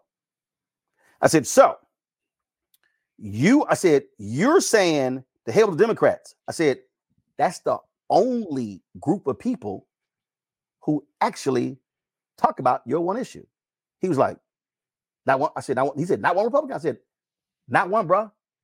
Not one. So now when you go to education, I look at issues. I go, here are my 10 issues. Where does this candidate, because remember, you're voting for a candidate and a party, because here's the deal. Will your candidate be in the majority? So like right now, Congresswoman Eleanor Holmes Norton has a bill that specifically addresses the federal government spending for Black-owned media. She introduced the bill in November. Here's the problem. Democrats are in a minority in the House. Yeah. Her bill ain't going nowhere. So you might say, Congresswoman, great bill. It ain't going nowhere. But if Democrats control the House, bill could get passed. Now, you still got to go to the Senate for the pass there to go to the president. But the bottom line is you now look at power. So I look at the judges. People go, man, these judges don't mean nothing. Are you out of your mind? Federal judges have immense power. Absolutely. So when you look at, so here's the deal. Who appoints judges? The president. Who confirms judges? The Senate. Well, if you want judges who are going to be sympathetic to class action lawsuits, civil rights, economic rights, environmental rights, you probably want a Democrat president and a Democrat Senate. Because you have, look, you just had a Republican judge in Louisiana say the Environmental Protection Agency cannot use the Civil Rights Act when it comes to dealing with Cancer Alley in Louisiana. 50-to-1 ratio of minority people are impacted. Black people and others are impacted by cancer in Cancer Alley in Louisiana. That was a Trump federal judge. But guess what? When a federal judge ruled, tell Louisiana, get those juveniles out of Angola prison, you know who she was? An Obama appointee. So what I'm saying is people have to step back from ain't nothing being done to then go, okay, hold up. What does it mean? What actually is being done? And so this is why I keep saying we need Schoolhouse Rock 2.0. We need return to Civics 101. We need to return to where we have freedom schools in the Black community, because there are things that are happening where people don't understand how the dots are connected. So you're somewhere, let's say somebody Black right now, and they in Tallahassee, and they're sitting here going, you know what, man, I'm sick and tired of the roads. Okay, so here's the first question. Is it a city road? Is it the county? Or is it the responsibility of the state? Well, guess what? The bulk of money for roads in America comes from the federal government. That's the infrastructure bill. Who passed the largest infrastructure bill since Dwight Eisenhower's president? Biden-Harris did. So right now, you have thousands of projects, bridges, roads, schools, other infrastructure that's being rebuilt, water system. So guess what? We complain about Flint. Oh, the water deal? It's part of the infrastructure bill in terms of dealing with the water crisis in this country. So the Biden folks have said, Biden-Harris, they're going to replace all lead pipes, I think by 2030. I think it's like a 10-year period. Okay, that impacts us. So I need us to, this is where we have to be smarter and stop getting locked into party to go, no. Here are my issues. And guess what? There are some people who are watching. They are like, I don't care about nothing but tax cuts. That's not a problem. That's your position. But for me, I could care about tax cuts because that's going to benefit me. But my concern as an African American goes beyond just me. I'm thinking about more of our people. And when I sit down and look at critical issues and I go, this is the Democratic candidate, this is a Republican candidate might get 1 out of 10, might get 2 out of 10, and lines with me, I can't vote for that person if this person over here gets 7 out of 10. But here's the last point. Once the election is over, I still got to push them to make it happen. And that's a mistake too many of us make. We step out of the process when we're supposed to now step into the process. Okay, and how do we do that as a quick follow-up? Easy. First of all, we have to understand politics in this country is it's on multiple levers. Again, city, school board, county, state, federal. That's our politics. So if I'm trying to say, man, I really, what did progressives finally learn? If I really want to change the mass incarceration, the criminal justice reform system, I got to change who the district attorney is, because they're determining who gets prosecuted. We kept coming to DC, pass the bill. No, change the DAs. If I care about, so that's one issue. If I care about the education of my kids, I can't run to Congress. I need to say, oh, what's happening with the school board? Okay. So I got to understand politics. I got to understand who controls what. What it now then means is, okay, these council members and these school board members and these county politicians, state and federal, they got town hall meetings. Okay. You're a constituent. Okay. I tell them, you ride them. I covered City Hall. You know why I saw white folks be showing up? Now, granted, I understand time, people got to work, but they be showing up at the committee hearings, city council hearings. We often only show up to stuff when it's an emergency, when they're going to shut our schools down. or we'll pack a meeting. But 6 months ago, we could have stopped it 6 months ago. So we have to now use our groups. MLK said this in his book, Where Do We Go From Here, Chaos or Community? He said there are 4 institutions that are positioned to liberate Black America: the Negro Church, the Negro Press, the Negro fraternities and sororities, Negro professional and business organizations. We got Black infrastructure, bro. We've got Divine Nine. We've got Masons, Eastern Star. We've got the Links. We've got church groups. We got all this infrastructure, but how are we using it? How are we mobilizing and organizing to change something? I've given speeches across the country, and I've said this here. Let's take Divine Nine, Prince Hall Masons, Eastern Star, and Links. That's 12 organizations. What if those 12 said, okay, this month we gonna go to the council meeting, y'all go to the school board meeting, we going to the county commissioners meeting. Then next month, a different group. See, we're not using our capacity.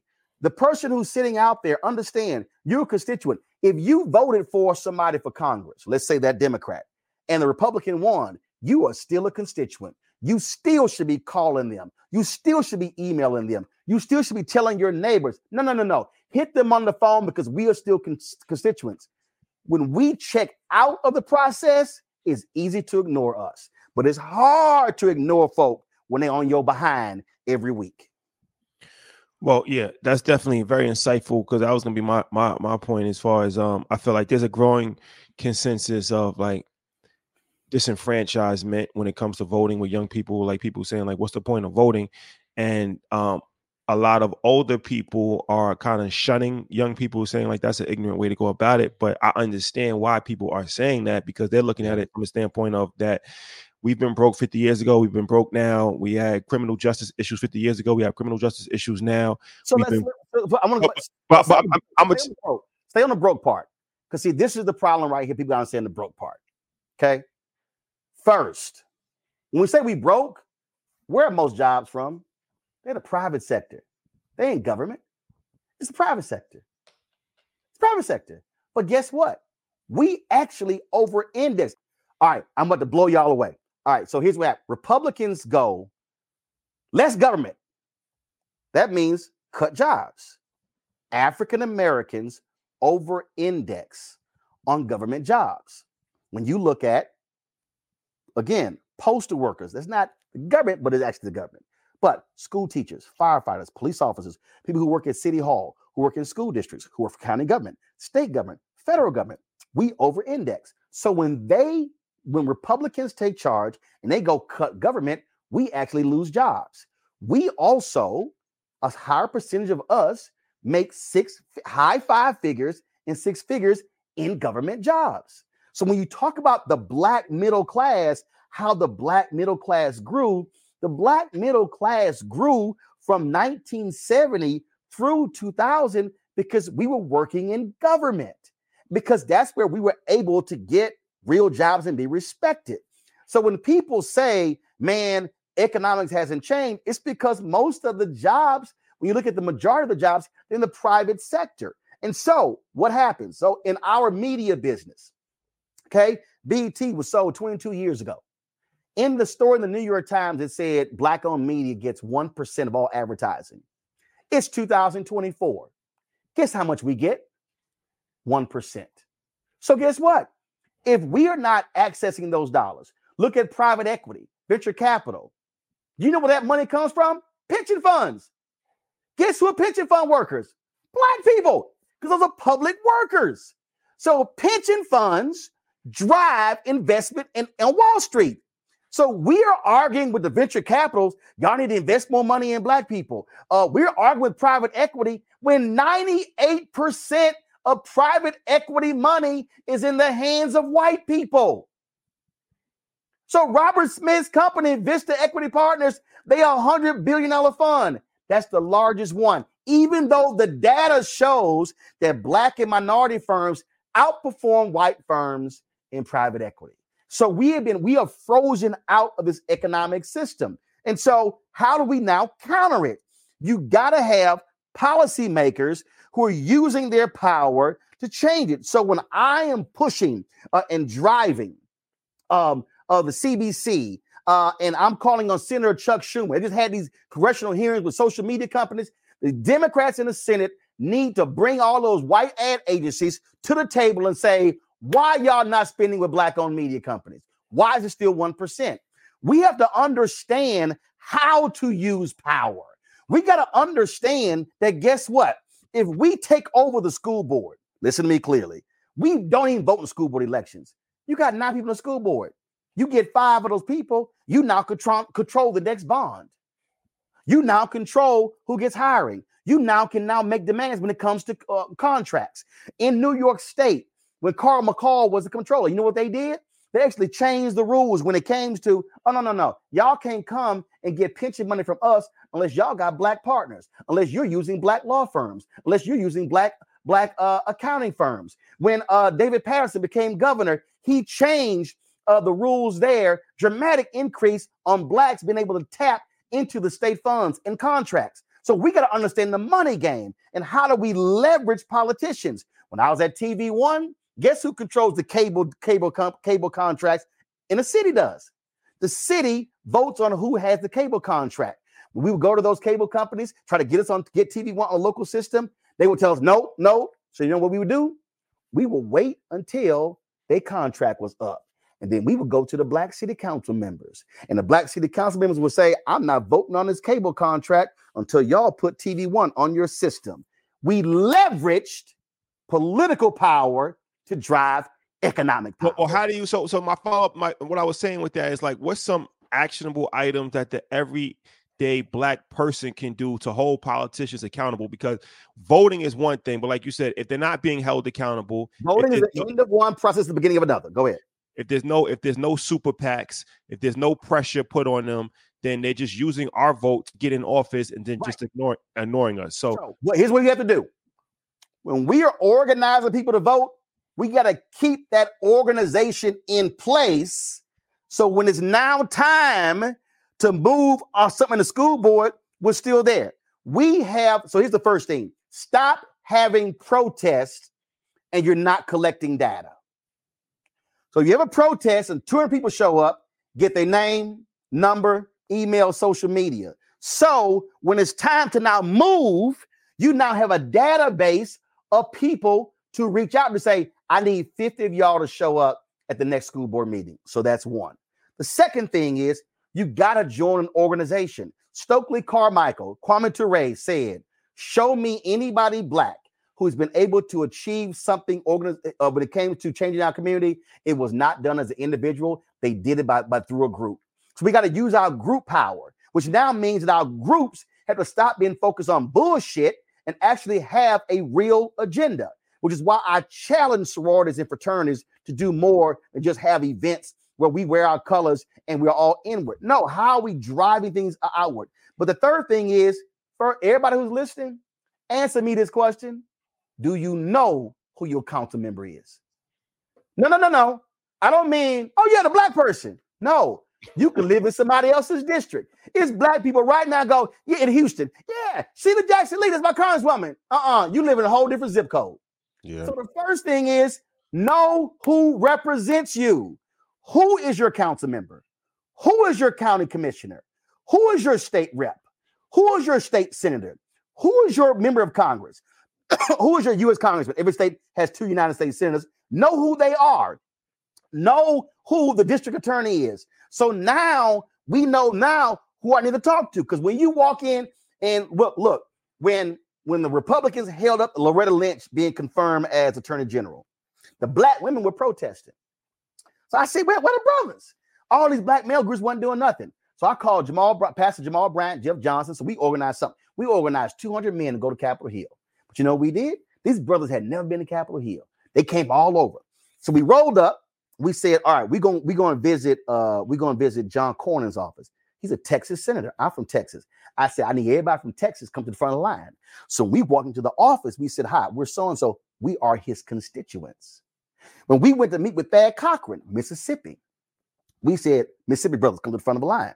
See, when you're a constituent, they don't want to ignore you because you ignore you're a voter. Congresswoman Etta Bernice Johnson, who just died, I still registered to vote. I'm still registered to vote in Texas. She was my congresswoman. Jasmine Crockett is now my congresswoman.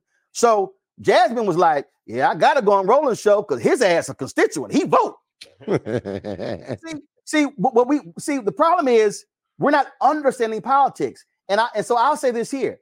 I'm gonna say it again, and this is why I do my show the way I do it. We got to teach our people politics. We got to teach them how the system works. We got to teach them. So Chokwe Lumumba, mayor of Jackson, Mississippi, water crisis there. Republicans are like, man, the Biden folks ain't doing nothing for you. Chokwe said, I'm going to Capitol Hill to get the money. They said, they ain't doing nothing for you. What happened? Mayor Lumumba went to Capitol Hill. The Biden administration, the Democrats, $600 million. Then Republicans want to get involved. He said, no. Y'all didn't help me get the money, but now you want to participate. It's understanding levers of power. And so for people out there might be saying, oh, yeah, Roland, okay, man, you all educated. Let me help y'all out. Mom and daddy never went to college. Mom and daddy graduated from high school. But mom and daddy were co-founders of a neighborhood civic club called Clinton Park Civic Club. And you know what happened? A whole bunch of brothers and sisters like, man, y'all ain't going to do nothing. You know how they started? They said, we're going to do some trash pickup once a month. Then after 3 months, they said, well, no, we're going to do something. You know, we're tired of these overgrown lots and these crack houses. How can we get these torn down? They figured out how to do so. We were tired of the crime in the neighborhood. So they said, they didn't say who's the police chief. No, who's the commander for this district, and went to them, knew him by name. So when stuff went down, he picked the phone up. I need to speak to Commander so-and-so. Mr. Martin, Miss Martin, we're going to dispatch a unit out to look at this right now. And after 10 years, you know what happened? They said, we need some new sidewalks. We need some new sewer systems. We need our park refurbished. We need that senior citizens, at old firehouse turned to a senior citizen center. In a decade, Clinton Park, where I was born and raised, changed because regular, ordinary people who did not go to college cared enough about their community, but they learned the political system. What I'm describing, every single person listening and watching can actually do. Again, my mama and daddy worked, had jobs. They had 5 kids. I lived this because we were free labor. We had to go drop the pamphlets off at people's doors or whatever. But they first cared enough about their community. And then they said, what do we want to see change? And now who can change it? And that's how this thing works. We didn't have no PACs. We didn't have no millionaires, no billionaires. Hell, we had no thousandaires. But the people got together and said, we can change this. And guess what? It started with 5 or 6, then it grew to 10 to 20, then 30 to 40 and 50 and 100. And let me tell you something right now. There's no politician, if he or she sees 30, 40, 50, 100 people showing up for consecutive months, going to ignore them because you know what they're doing? Them folks going to vote. If I keep ignoring them, they're going to light my ass up come election time. But we have got to care enough to actually get in the game. So here's the thing, right? And it's interesting. You got the shirt that says, where's our money? Because when you're talking about creating change, right? Even the fact when you talked about your councilwoman, she knew that she had to go on your show because of the power that you have and the audience that you have. And so when you think about the party, and specifically the Democratic Party, it feels like sometimes trying to create a narrative to the black audience, it feels like it's out of convenience around the time of an election year. And so now we'll see, it's 2024. We're going to start seeing people show up in churches. Yeah. We're going to start, right? But that's kind of productive, right? Because where is that happening throughout the 3 years? So it's kind of we're not demanding it. We're right. Literally not saying, hey, you ain't. What we're not doing is saying, if you're gonna come to my pulpit, I do this all the time, bro. I tell it, no, don't come just during election time. I put them on the record. You gonna come back next year? What? See, before you go into it, because that's the first part, right? Because I wonder if the party realizes the change, right? The change in media, or do they care enough to say that we need this throughout the entire duration of a term? Right? So here's why they don't know it. And again, I'm just going to give you just the insight on just this whole who runs campaigns. They are largely white consultants. They control the money. They control the narrative.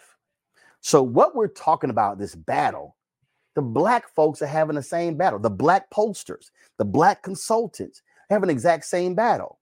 So you have So let me tell you how the money game works. The white consultants will go, yeah, we ain't gonna put money in ground game. We're gonna put the money in TV. Well, hell, you can buy up all the TV, but the ground game need people to come out. Why do they say that? Because the white media consultant gets paid a percentage of the TV buys. They follow the money. They don't get paid for the ground game. Follow the money. So here's the deal. And the white consultant, they lose the election. All right, they gonna run another campaign. Yeah. So when you hear me demanding black consultants, black posters, black strategists, that's also saying I want them where the money is. See, that's the thing. It's understanding. It's just the system, how this whole system works. And so when you understand that, it's going to like, oh, I see the game y'all playing. Oh, so y'all want to come to me. I got a phone call today, bro. This is the same thing. Hey, man, we reached out. You didn't cover this event. Nah. I said, y'all value my eyeballs to bring your show talent on, but your advertising folk never call. So I'm valuable. My artist is valuable, but not for your advertising money. So guess what? Roland ain't covering your damn event. Nope. Sorry, Stars. Sorry, Netflix. Sorry, Hulu.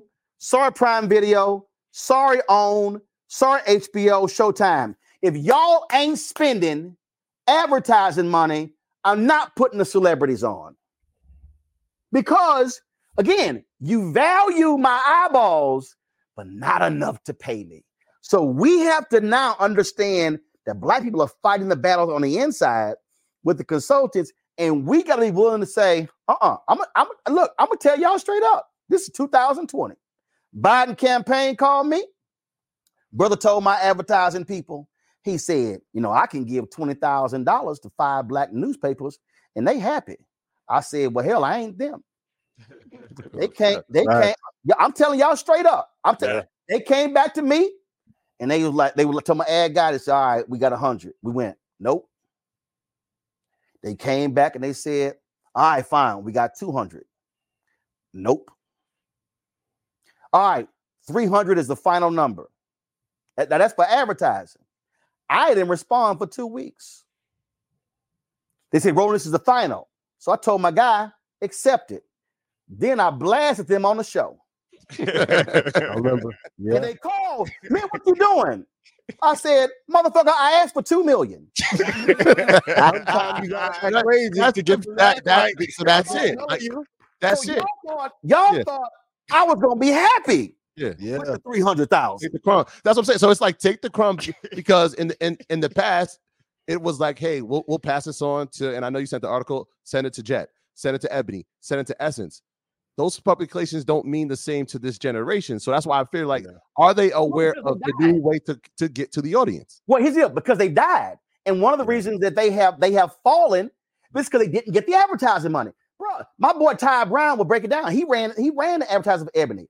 Ebony was getting $20,000 for a full page ad when Esquire was getting $200,000. Ebony was bigger than Esquire. Dog, I'm telling you, read Brett Pulley's book, The $1 Billion Bet, the unauthorized biography of Bob Johnson and BET. In the book, Brett Pulley writes that when Viacom bought BET, they discovered that BET was getting $1,500 for a 30-second for an ad, and the same ad MTV was getting for $8,000. Let me blow y'all away. So do the math. $1,500 and $8,000. That's a $6,500 difference. Now, imagine if Bob Johnson and Sheila Johnson had been getting fair market value from day one. That means that BET sold for $2.4 billion plus $400 million in debt. That's $2.8 billion. If they had been getting fair market value, BET could have actually been worth $6 billion. And Bob and Sheila could have sold a third of BET for $2.8 billion and still owned it. Yeah. If they had been getting fair market value. So what we as black folks have to do, and this is how I view voting, you need my vote. You got to do something. I want to know who you're spending with. Man, there was a black media thing last year, the U.S. Senate in July. I sat there, Senator Chuck Schumer, Senator Amy Klobuchar, Senator Warnock, Senator Booker, about 20 of them. Everybody asking regular questions. I came there with money questions. Person pulled me aside, another journalist, Roland, this is not the right venue. I said, excuse me, you are an employee of your company. I am a founder. You don't ask the questions I ask. I said, if they gonna talk about economics and black businesses, well, I'm gonna bring up black-owned media company. And I sat there and told Senator Chuck Schumer, I said, was there an increase in spending with black-owned media in the 2022 midterm elections compared to 2020? They claimed it was. I said, I want to see the data. I'm still waiting. I asked them and told them, I said, I want a Senate hearing on white ad agency discriminating against black-owned media companies. See, this again, we have to understand power. Guess what? You need our votes. So when I'm saying who you paying, who you cutting money with, the Biden campaign, 2020, I remember the press release. A historic investment, it was $280 million ad buy. $6 million, they said, went to black media. First of all, when you hear the phrase black media, step back and go, stop. Black targeted or black owned? When I opened the press release, I looked at who they mentioned. I saw iHeartRadio, Black Information Network. I saw Urban One. I saw Blavity. Then I saw Complex. Here's the people didn't understand. People don't understand. In the digital space, Complex so-called has the largest black footprint. Y'all ain't hearing me. Yeah. Complex. Who owns Complex?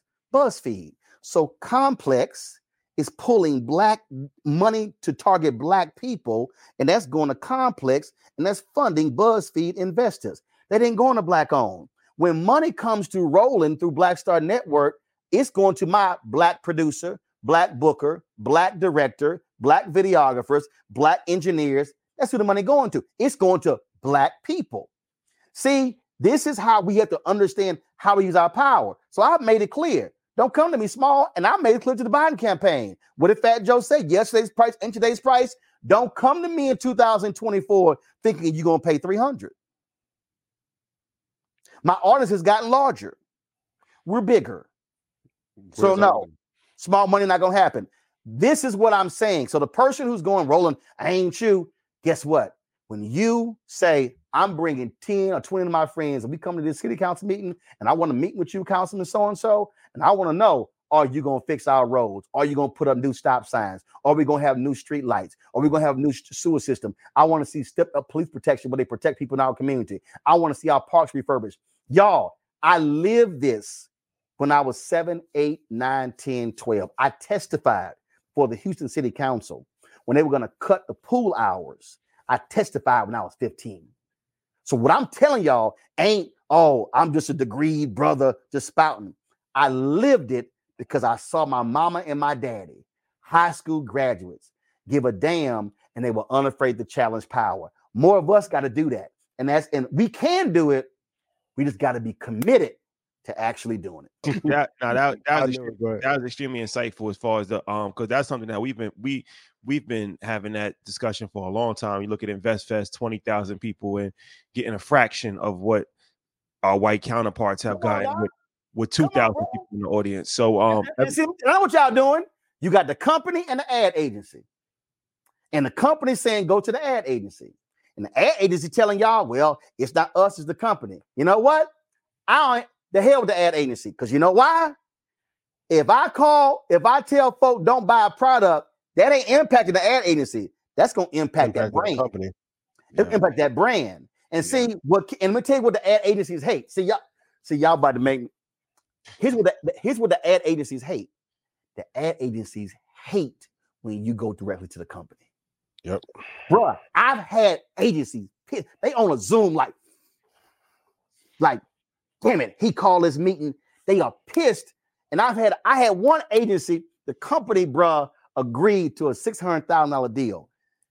They hit the agency for paperwork, just to pay the agency. She asked me a question, then a second question, then a third. I said, hold up. She's trying to vet me again. I hit the company. The company said, who the hell is Molly? I said, oh, no, that's your agency. They called, they said, no. We doing this deal with Roland. That's why, see, we got to understand what are the traps. Because the agency go, y'all heard this here. What's your metrics? What's your metrics? Can you take tags? Are you in 360? What programmatic system do you use? The agency is designed to find ways to tell you no. I go to the client and I say, you have 18%, 20%, 35% black market share. I tell you what I told General Motors. I was on a phone call with the CMO, Deborah Wall, her team. I said, let me tell y'all something. I don't praise people for press releases. I will praise you for direct deposits. Doc, I'm telling you. True indeed. We on the phone. I said, I don't praise for press releases. I said, let me tell you something right now. I said, I ain't got to launch a massive boycott of y'all. If I knock off 1% of your black market share, all y'all getting fired. I said, so let me know when we going to do business. Y'all straight up. I'm just being straight up. And that's the problem, is that we as African Americans, had a brother told me with a black media company, well, Roland, man, we not all like you. We might not get no advertising. I said, brother, let me ask you a question. Did you get any last year? He said, no. I said, you get any last quarter? No. You got any last month? No. Last week? No. Yesterday? No. I said, so how in the hell you think you're going to get some next month if they ain't never? I said, oh, they have given you the illusion. They giving you a meeting. We told the ad agency, we said, everybody in this meeting get paid to be here except us. All y'all been paid to be in this meeting. We're not. We're free. Bruh, I know what they doing to y'all. And that's when you sit here, that's when you turn around and you sit here and go, okay, really? We're going to go tell our followers. We're going to go tell them that your financial company won't do business. And we're going to tell our people not to do business with you. That's why the companies that have done business with me, I publicly praise them. And the ones who did business with me one time and didn't come back, they on the call out list. See, listen, this ain't nothing. I wish I had the book right here. Everybody who's watching, listening, get Martin Depp's book, Operation Breadbasket, DEPPE. He's a white pastor, but he was on the executive committee of Reverend Jackson's Operation Breadbasket. It's called from 1966 to 71. He details how they were able to drive this.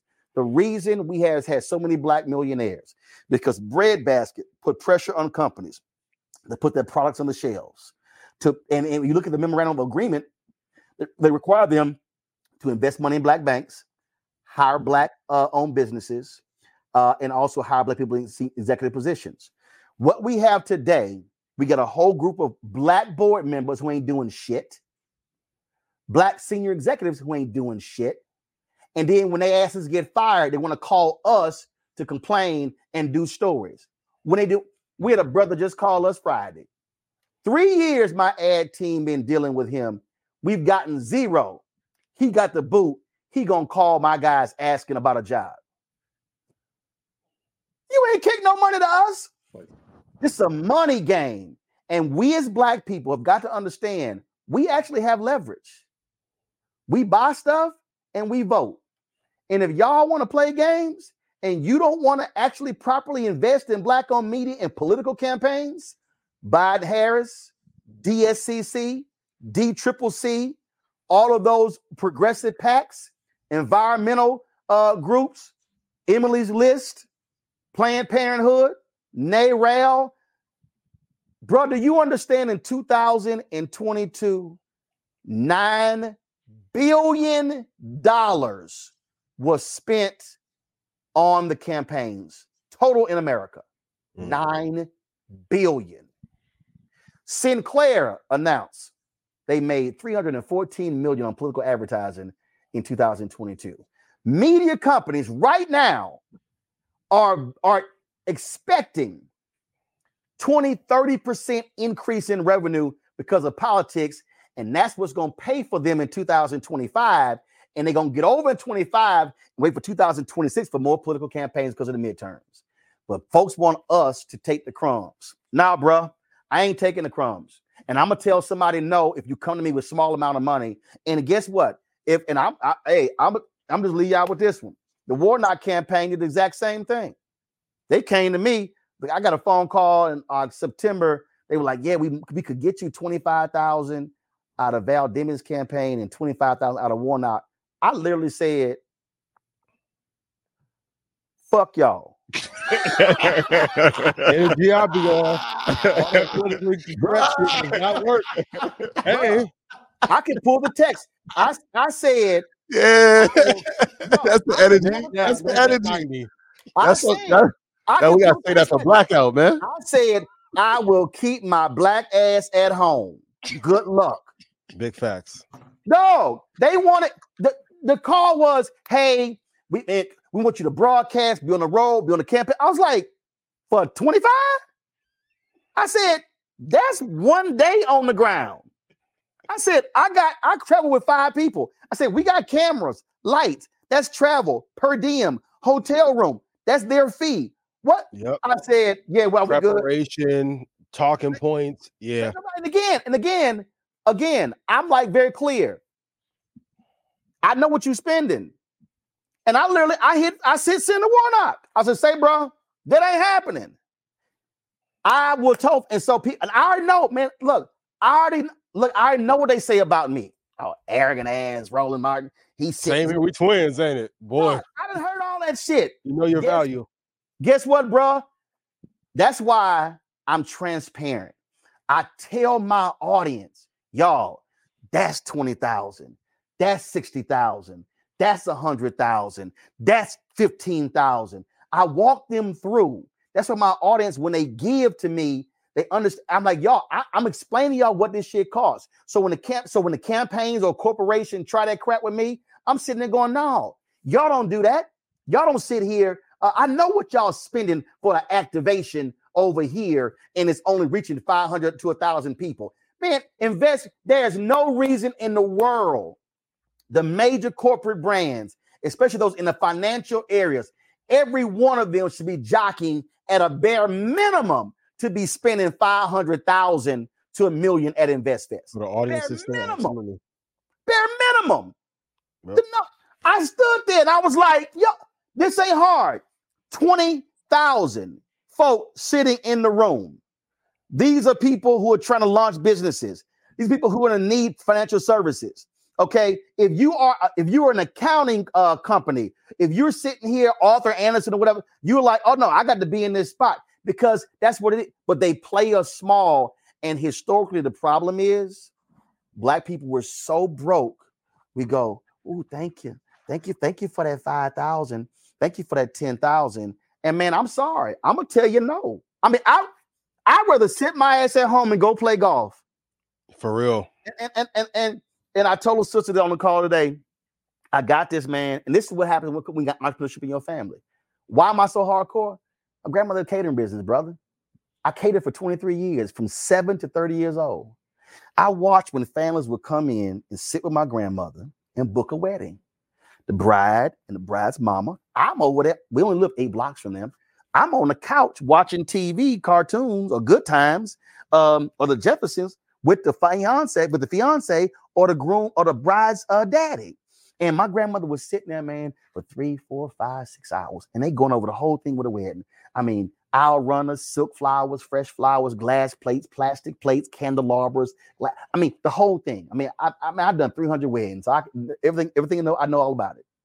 And she would then have her get down to the bottom, and it might be 17,000, 20,000, 25,000. And they'd be like, oh, Miss Lamont, I'm sorry. You know, all we got is $7,500 for the wedding. Why you didn't bring your ass in here and tell me you had $7,500 rather than me sitting here for 5 damn hours going over this bullshit, and you want everything in the world and come to $25,000? So when companies come to me, they no, we ain't doing all that. What's your budget? What's your budget? And what you want to do? A 1 week, a 1 day, 1 week, month, 3 months, 6 month, 12-month deal. What do you want to do? Because I'm not about to waste my time putting a whole proposal together that's $750,000. And they go, oh, I'm sorry, Roland, all we have is 50. Now, you're going to tell me 50 up front, so I know I'm not wasting my damn time. I know somebody might be saying, damn, bro, you real hardcore. But I watched that because you know what the downstream was with my grandmother? She couldn't pay my daddy what he was worth to cook. He was the chef. She couldn't pay us the worth when it comes to setting the stuff up. Brother, I got $50. Now, granted, when you're 10 years old, shit, $50 a lot. But do you understand? Me and my brother would go to my grandmother's house Monday through Friday, preparing for the Saturday wedding. And then we would be up at 6 o'clock in the morning, going to my grandmother's house to pack the van. And then we would get in that van and go to the church and set the church up and set the reception up. And then the people would be there to 8, 9 o'clock. And then we would then come back home and sit here and unload that stuff. And then on Monday, come right back and wash those dishes and get everything for the next doggone wedding. That was because I made $50. But if my grandmother was charging them right, my grandmother could have paid me $250. And that's why my deal today is you ain't playing me small. No, you're not playing me small because I can't pay my videographer. I can't pay my producer. I can't pay my rent. I can't pay my live streaming unit if you're going to see the nickel and dime me. So I'd rather I sit at home and get zero. What you're not going to do is underpay me. And that's just why I roll the way I roll, bro. That's just Free it. or for a premium. I agree. That's it, man. If they're going to give me a $20,000 headache, pay me 20 grand. But you're not going to pay me $1,500 and give me a $20,000 headache. It's not going to happen. That's me in my soapbox. Sorry about that. Pay us like you owe us. Love it. Yeah, because we're going to deliver. Come Every on, man. time. We're going to deliver. We're going to deliver. We're going to deliver on social. And when clients come to me, I tell them, man, we going to deliver. The broadcast is going to be tight. We bring the show locally. We broadcast from that event. We're going to drive social, all that sort of stuff. We're going to deliver value. We're going to give you the impressions. My team, when they come to us, man, we had some agencies that were pissed because we delivered that report. They were like, damn, they hit the numbers. Because see, here's where everybody watching don't understand. Company come to you and they go, we got $250,000 for you in advertising. Then they go, but we need you to get 12 million impressions. You ain't getting 12 million impressions. Now, the networks, if they don't hit the number, they go, oh, we just do some make goods. But see, they want to hit us for make goods. So you thought you're going to get 250, but then you only going to do 2 million impressions. So they're going to pay you on the 2 million impressions. So you thought you were getting 250. Now you only getting 15. Mm-hmm. So you were budgeting at 250. So when they come in with that, I tell them, no, we ain't doing that. I say, I know that game. See, game, recognize game. And when you recognize the game, and when you sit in the meetings and go, no. When I told one company, I said, yeah, that 12 million impressions, that ain't gonna work. Because it's bullshit. Yo, what you just did just now, the game you just gave, masterclass. Listen. I hope they write that down. Please do. And execute on that. That right there. Because they'll move the goalpost. Oh, brother. And they don't want to net 100 day you. And we done seen it. We saw it. We see it. Bro, that's exactly how it happens. I had a company sit here and go, all right, so we might not have the pre-rolls. So in your proposals, how much of the proposal is the pre-rolls? I said, no, that's value add. Yeah. I go, that's value add. I said, that's a number. I said, at 200, that's production costs. I knew what they were trying to do. Yeah. They wanted me to say, of the $200,000 proposal, $75,000 is for the ads. So we dropped the ad. We're gonna pay you $125. Yeah, no, you're not gonna itemize my proposal. Nope, that's 200 pre-rolls. Cause see, here's what I do. I'm gonna say I'm gonna give you all of this. I know exactly what I'm doing. I'm gonna give you all of this for $350,000. The actual value, if I went a la carte, is really $500,000. Yeah. But if you commit to the 350, I'll give you all of this. It's called, look, business do 2 for 1, 3 for 1. We know why they do that. But what they try to do is they want us, well, can we separate? No. That's the proposal, which forces them to go. So now what's your number? Oh, all you have is 75. Okay. I'm taking all of this off. Like I got 10 grand from a campaign in September. They hit me in October. So we got a new spot. I said, I'm sorry. What do you mean your new spot? I said, oh, that 10,000, that lasted a week. I said, oh, y'all thought I was still running. I said, wait a minute. Y'all thought I was running 5 weeks of commercials for 10,000? I said, no, that got burned off in a They'll week. try, and it's the messed up part. There are some creators that will take it and be happy.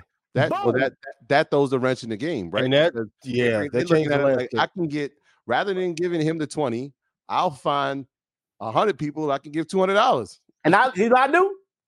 Go right ahead. We're good. I'm going to play golf. Yeah. See, I mean, I'm just, again, we as African Americans have got to demand and make clear no is a complete sentence. No. No. And I've said, y'all call me arrogant, cocky, a son of a bitch, mean-spirited, nasty. I'm sorry. My operation, Roland Martin Unfiltered, my daily show, Farage's Daily Show, D. Barnes, Deborah Owens, Reverend Jackie Hood Martin, Greg Carr, Stephanie Humphrey, Rolling with Roland, additional stuff we do, is $195,000 a month. Period. The freelancers, that's the number. $195,000 a month.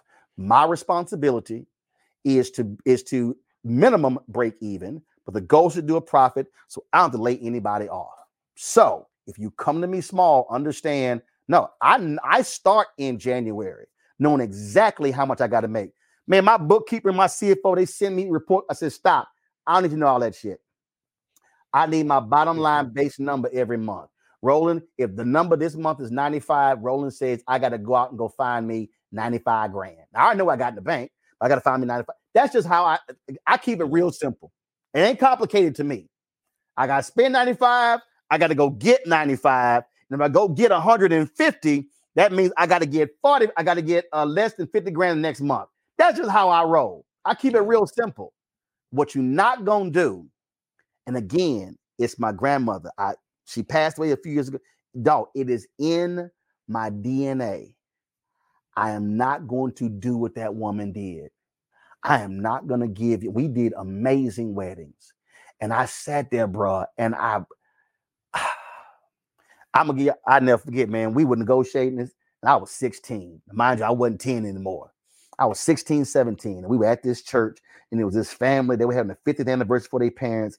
And, man, they were nickel and diming over a damn fish mold of like tuna or whatever out of that fish mold and fruit trays. I said, excuse me, the fruit tray is this, the fish mold is this is this. Man, my grandmother shot me a look. She was mad as hell. But I was, and so when it was over, she was like, brother, what are you doing? I said, mother, I'm tired of this. I'm tired of sitting here with people who can afford it and they tripping on $25 or $35. The fruit tray is this. That's what it is, man. She was hot with me for weeks. But I watched this, and this is what happens when we get older. And now we ain't got money. And now somebody owned the business, and now they broke. Because for 20 and 30 years, they took nickels when they should have been taking dollars. No, I'm not going to do it. It's not going to do it. And I told this one person, I said, let me tell you something right now. I said, I will shut this shit down, close my office down, move my ass back to Texas, where I still own my house, set up my studio like I got my studio in my house right now. I said, and do my show via StreamYard every damn day. I said, and go play golf 5 days a week. And I said, I still gonna give speeches. I'm still gonna sell my book. What I'm never gonna do is take less than what I'm worth. Not gonna happen. Not gonna happen. Let that be the lesson. Nor should you. Roland, man, it's been it's always good, man. This pivoted actually wasn't really expecting a business conversation, but that was actually extremely insightful conversation that I think a lot of people, especially the creator economy, we talk a lot about the creator economy, but a lot of creators are not educated properly on, working with corporate, knowing their value, saying no. So that's something. The political conversation is important, but that's extremely important as well from the business side for sure. So. Remember, it's money in political and money in corporate. Listen, it's one federal agency that shares along with the White House. Treasury. The White House is power. Treasury is money. Money. Power, money, power. If you are not having a money conversation, you are not having an American conversation. That's a fact. That's a fact. That is a fact. Follow the money to find the Uh, power. That is a fact. Follow the money to find the power. Appreciate you, brother. How can the people watch Hey. it for our audience if they're not watching your programs? How can they watch your programs? Roland Martin Unfiltered is live every day, 6 to 8 p.m. Eastern. We have people go to the Black Start Network app, our YouTube channel, our Fast channel. We on Amazon Fire, Amazon Freevee, Amazon Prime Video, also Plex TV. But I gotta say this to our folks: giving is important. I purposely, people told me to charge a subscription fee. I didn't want to do that because I knew some of our people couldn't pay that every month, and so my target goal is to have 20,000 of our fans who give on average $50 a year. That's $4.19 a month, 13 cents a day. What that then does is it, again, fortifies us when it comes to going, because we're still fighting the battle with advertisers. Man, I can tell my audience, we're not here today without them. In 5 years, my fans have given $2 million. I don't send them hats or T-shirts. I say, y'all, your money is going into the show. And so when they see how the show's improving, we add shows, they see where their money's going. And so we created a Bring the Funk fan club for that very reason. And so I've had people give me, man, at an old black woman in Atlanta at the airport. She said, oh my God, I love you. She says, all I have is this dollar. I said, baby, your dollar is just as important as somebody giving me 1,000. And that's how we built this. And so people can go to blackstarnetwork.com. They can go to Cash App, $RM Unfiltered, PayPal, R Martin Unfiltered, Venmo is RM Unfiltered, Zelle, Roland at RolandSMartin.com, Roland at RolandMartinUnfiltered.com. And man, we got some black people who don't like none of that stuff. And they will sit here and say, damn that, Roland. And I'm not lying, y'all, they send me checks and money orders every month because they say, I don't trust none of that stuff. And so it cracks me up when that check come in. And guess what? That check cashed the same damn way as that Venmo. People hit me at P.O. Box 57196, Washington, D.C., 20037-0196. And, you know, man, I tell people, I don't, black people, man, they get it. The black people who watch and listen to y'all, they get it. They know it. But we got to support it. We spend our money on a whole bunch of stuff. And Doc, we got to support it because the knowledge that y'all are dropping, and then what we do, they ain't getting this. They ain't getting on MSNBC or CNN or CNBC or Bloomberg. And so we got to support our knowledge centers. It's enough gossip. It's enough entertainment. It's enough sports. I mean, I get it. Talk about the Grammys and Jay-Z's speech, all that sort of stuff like that. But no, we need hardcore information that's changing our community. Thank you, so much, brother. Appreciate you. Appreciate you. And thanks, I'm sure our paths will cross shortly. For sure. Yeah, we're going to cross that. So I'm going to send y'all an email with the link to them LED lights. So when y'all live from a hotel, y'all can have some color. Yeah, send that over. Send that over, please. So y'all can see be inconspicuous. Like, oh my goodness, like, what are you? Oh, no, we in the spot. We in the spot. They had no idea you're in a hotel room. I'm looking out. The show travels. That's right. Portable studio, baby. Appreciate it, brother. I appreciate it. Y'all be well. All right. Have a good one. Take care. Another one like Tiffany comes on, just dominates the segments. Yeah, it's a good lesson to learn for all my entrepreneurs. When you get interviewed, come on and just eat up space and dominate. Yeah. From a media standpoint, especially to watch what we've done in 5 years, to hear him give that game, that was invaluable.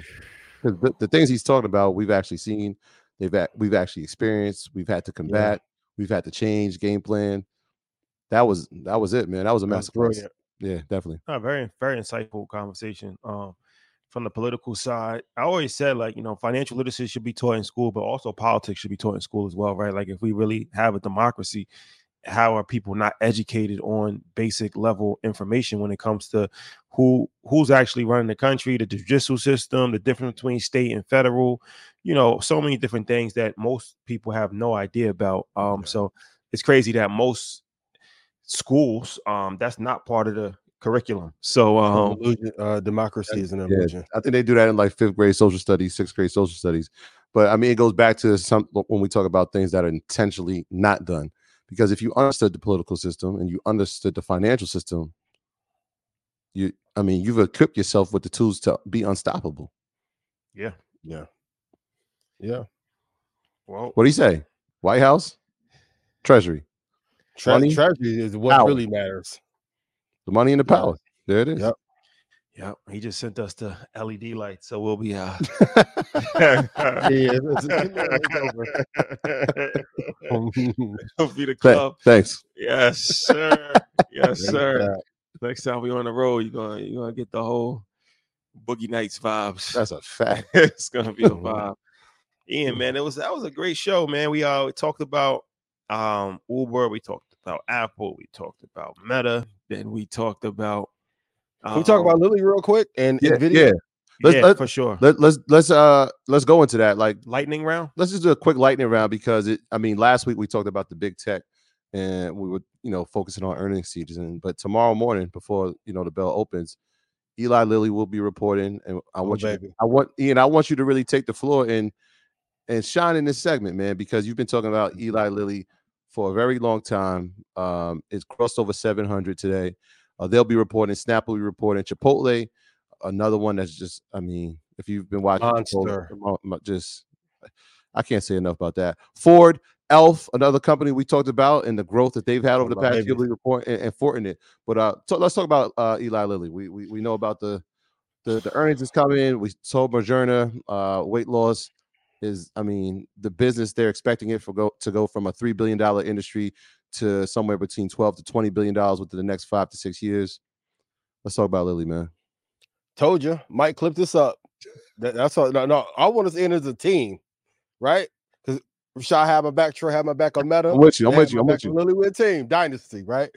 They're performing like a tech stock, and I have always said, like, if Apple and Microsoft couldn't be my top two, healthcare would be the sector that I focus on, and Eli Lilly is the most dominant player in that space.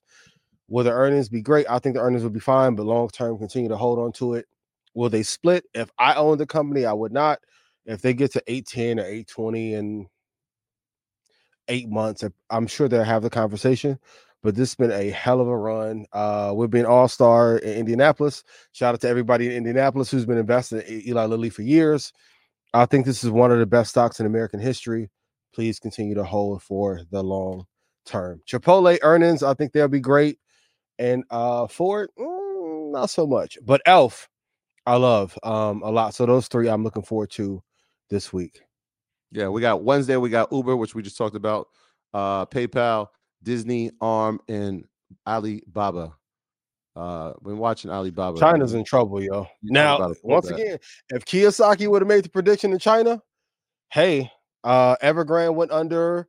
They did the stock buyback program. It's not going as well as everyone would hope. It's going to be a tough couple of years in the Chinese stock market. But, if you've been listening to the show for the last couple of years, you knew that already. So if I've made you money, please put yes in chat. And to old boy, I'm watching you. You thought you had me with the Meta thing, but next time I'm in the Meta building, I will go live. Shout out to my guy, Hold Your Head, but shout out to B4, John Wren Sr., Marn. Y'all go Google who those people are. Oh boy, you know who you are. For free or for a premium? I'm rocking with premium. We got Thursday. We got Affirm, Expedia, and the one I told you to put on your watch list, Cloudflare. Yes, they'll be reporting. Affirm has had a sort of a rebound over the past 12 months from some of their lows in 2022. Expedia, I know, like when we talk about travel, we don't like to put our money in motors or things that run by motor. But when you're talking about a travel company, we spoke about bookings, but Expedia, as we start to see, they are the one. They have an interesting story to tell. So I'll be interested in watching what they report on Thursday. They are the cartel of self-care travel, for real. Like, and the legacy of leadership there has been phenomenal. So if I wanted to do like a dark horse in a sector that I normally don't invest in, I definitely like them a lot. And price targets for NVIDIA. I have NVIDIA going to 763.20 sometime this year. Next year, I have them at 1,027.54. So I gave you my Meta price target, which Rashad brought up. I appreciate the alley-oop. In a year from now, I have NVIDIA going to 1,027.54. And sometime this year, they should get to 763.20. If I made you money, please put yes in chat. Yeah. Goldman has updated them. They raised their price target to 800 today. So it hit a peak of 693. Yeah. So we're running. I don't know. Listen, I'm gonna be honest. Too many people were not on the AMD Nvidia wave. It's like Duncan and Victor Wembanyama. How you say his name? You got it perfectly. And, you know, we Oh, got to find the tape. Mike, maybe you could find the tape when we had this Market Mondays call. It was a late night call, and you and I were going back and forth about Nvidia, and we were talking about some of the calls that we were looking at. And I just think you remember, I was like, look, man, this 205 call. Shout out to old boy who would say it was too expensive. And I can't. We got to go back to the tape to figure out his name. But yeah, he said it was too expensive. Didn't really see the value in it. That same call today. You know what the percentage is on that right now? What is it? 895%. Not bad. I'll take it. Actually, I am taking it. not bad. Job well done. Before we wrap up, can we say a quick prayer and send our condolences to Peloton? Michael, I'm sorry. But Peloton is at $3. Another 20% drop. Finito. Yeah. I'm sorry. Morta, Spiritu Santo, all that, it's over with. Yeah. Over with. Tough one, Mike. We love you. And we know every man's going to make his own decisions. And sometimes peer intervention is important, but sometimes that doesn't work. So congratulations to you. You played yourself. Stop it. Mike, clip that out. That's my brother. Love you, bro. Yeah, it's over with. It's over with. Fitness and for sure in that brokerage space, two spaces I absolutely hate. Planet Fitness is doing pretty good overall, but historically, if you have to rely on people being consistent every day, that isn't a business that I want to invest in. Shout out to all of the Peloton holders out there. Blackout, new show. Myself and Ian Dunlap, unfiltered, uncut. 10 p.m. this Wednesday. Yes. YouTube. This is something that we've been talking about for a while. This is going to be, we're going to be getting into all of the things that we can't talk about. The Four Wives play. Rashad, you got your lineup set up? Let me call them all. We can do like a Baddies Hall of Fame and get crazy. Talking all the shit. Yeah, man. So that's, it's going to be a lot of fun. Unfiltered, uncut, blackout, 10 p.m.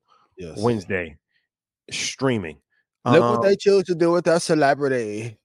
These are the people you elect to be the new Martin and Malcolm, and this is what they do. Yes. Yes, sir. Just my thoughts. Yes, sir. When I'm nervous, I tell the truth.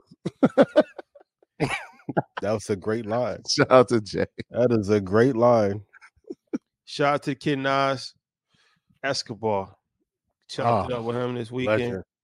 Shout out to Snoop Dogg. Chopped it up with him this weekend. Shout out to Steve Stout. Yes. Legend. Chopped it up with him this weekend. We ran into a lot of people. Yeah, man. Rant. Shout out to Rants. 1,500. Nothing.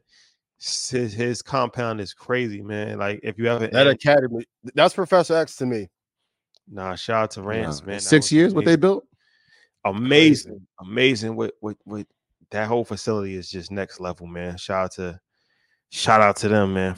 And shout out to Mass Appeal. They got a dope hip hop exhibition. So if you get a chance, if you're in LA, I think it's running for another month. Mm-hmm. Hip hop to infinity. Shout out to Black Sam. Shout out to the whole marathon team. They got a dope part. They got a segment in their exhibition, a marathon segment.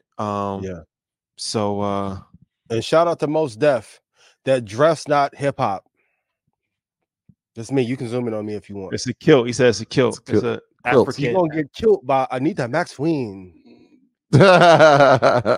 Keep playing. It's an African. Keep playing with that boy. Okay. You be knocking at your door. When you and J. Cole jump on you first, then Drake pause. Okay, you're gonna get killed. Acting like Roddy Piper. Got the most. What you want. Damn. Where Brooklyn at? Well, you from Brooklyn? BK, best home with the boy Biggie. I ain't jacking that. What would Big say? What would Big say? Nah, dude. Old Brooklyn, not that new shit. Yeah, man. Nah, but it's been real. Shout out to everybody in LA. Grammy weekend. You back in love with LA, right? Yeah, we had a good time out here, man. Santa Monica vibes, you know. Very productive Yes. weekend. Yeah, for sure. We got some stuff. We got some stuff on the way by means of LA. So Yeah. always good to be here. All right, ladies and gentlemen. I don't want to go either, but thanks for having my back on the Meta thing too. Shout out to everybody at Meta having my back about the Meta thing. So love, camaraderie. Love is the only way. Love is the answer. Yeah. Love is the answer, ladies and gentlemen. Peace. All right, we'll see y'all next week. Love. Take your business further with the smart and flexible American Express Business Gold Card. You can earn 4 times points on your top 2 eligible spending categories every month, like transit, U.S. restaurants, and gas stations. That's the powerful backing of American Express. 4 times points on up to $150,000 in purchases per year. Terms apply. Learn more at americanexpress.com/businessgoldcard. When you need mealtime inspiration, it's worth shopping Kroger, where you'll find over 30,000 mouth-watering choices that excite your inner foodie. And no matter what tasty choice you make, you'll enjoy our everyday low prices, plus extra ways to save, like digital coupons worth over $600 each week. You can also save up to $1 off per gallon at the pump with fuel points. More savings and more inspiring flavors make shopping Kroger worth it every time. Kroger, fresh for everyone. Fuel restrictions apply.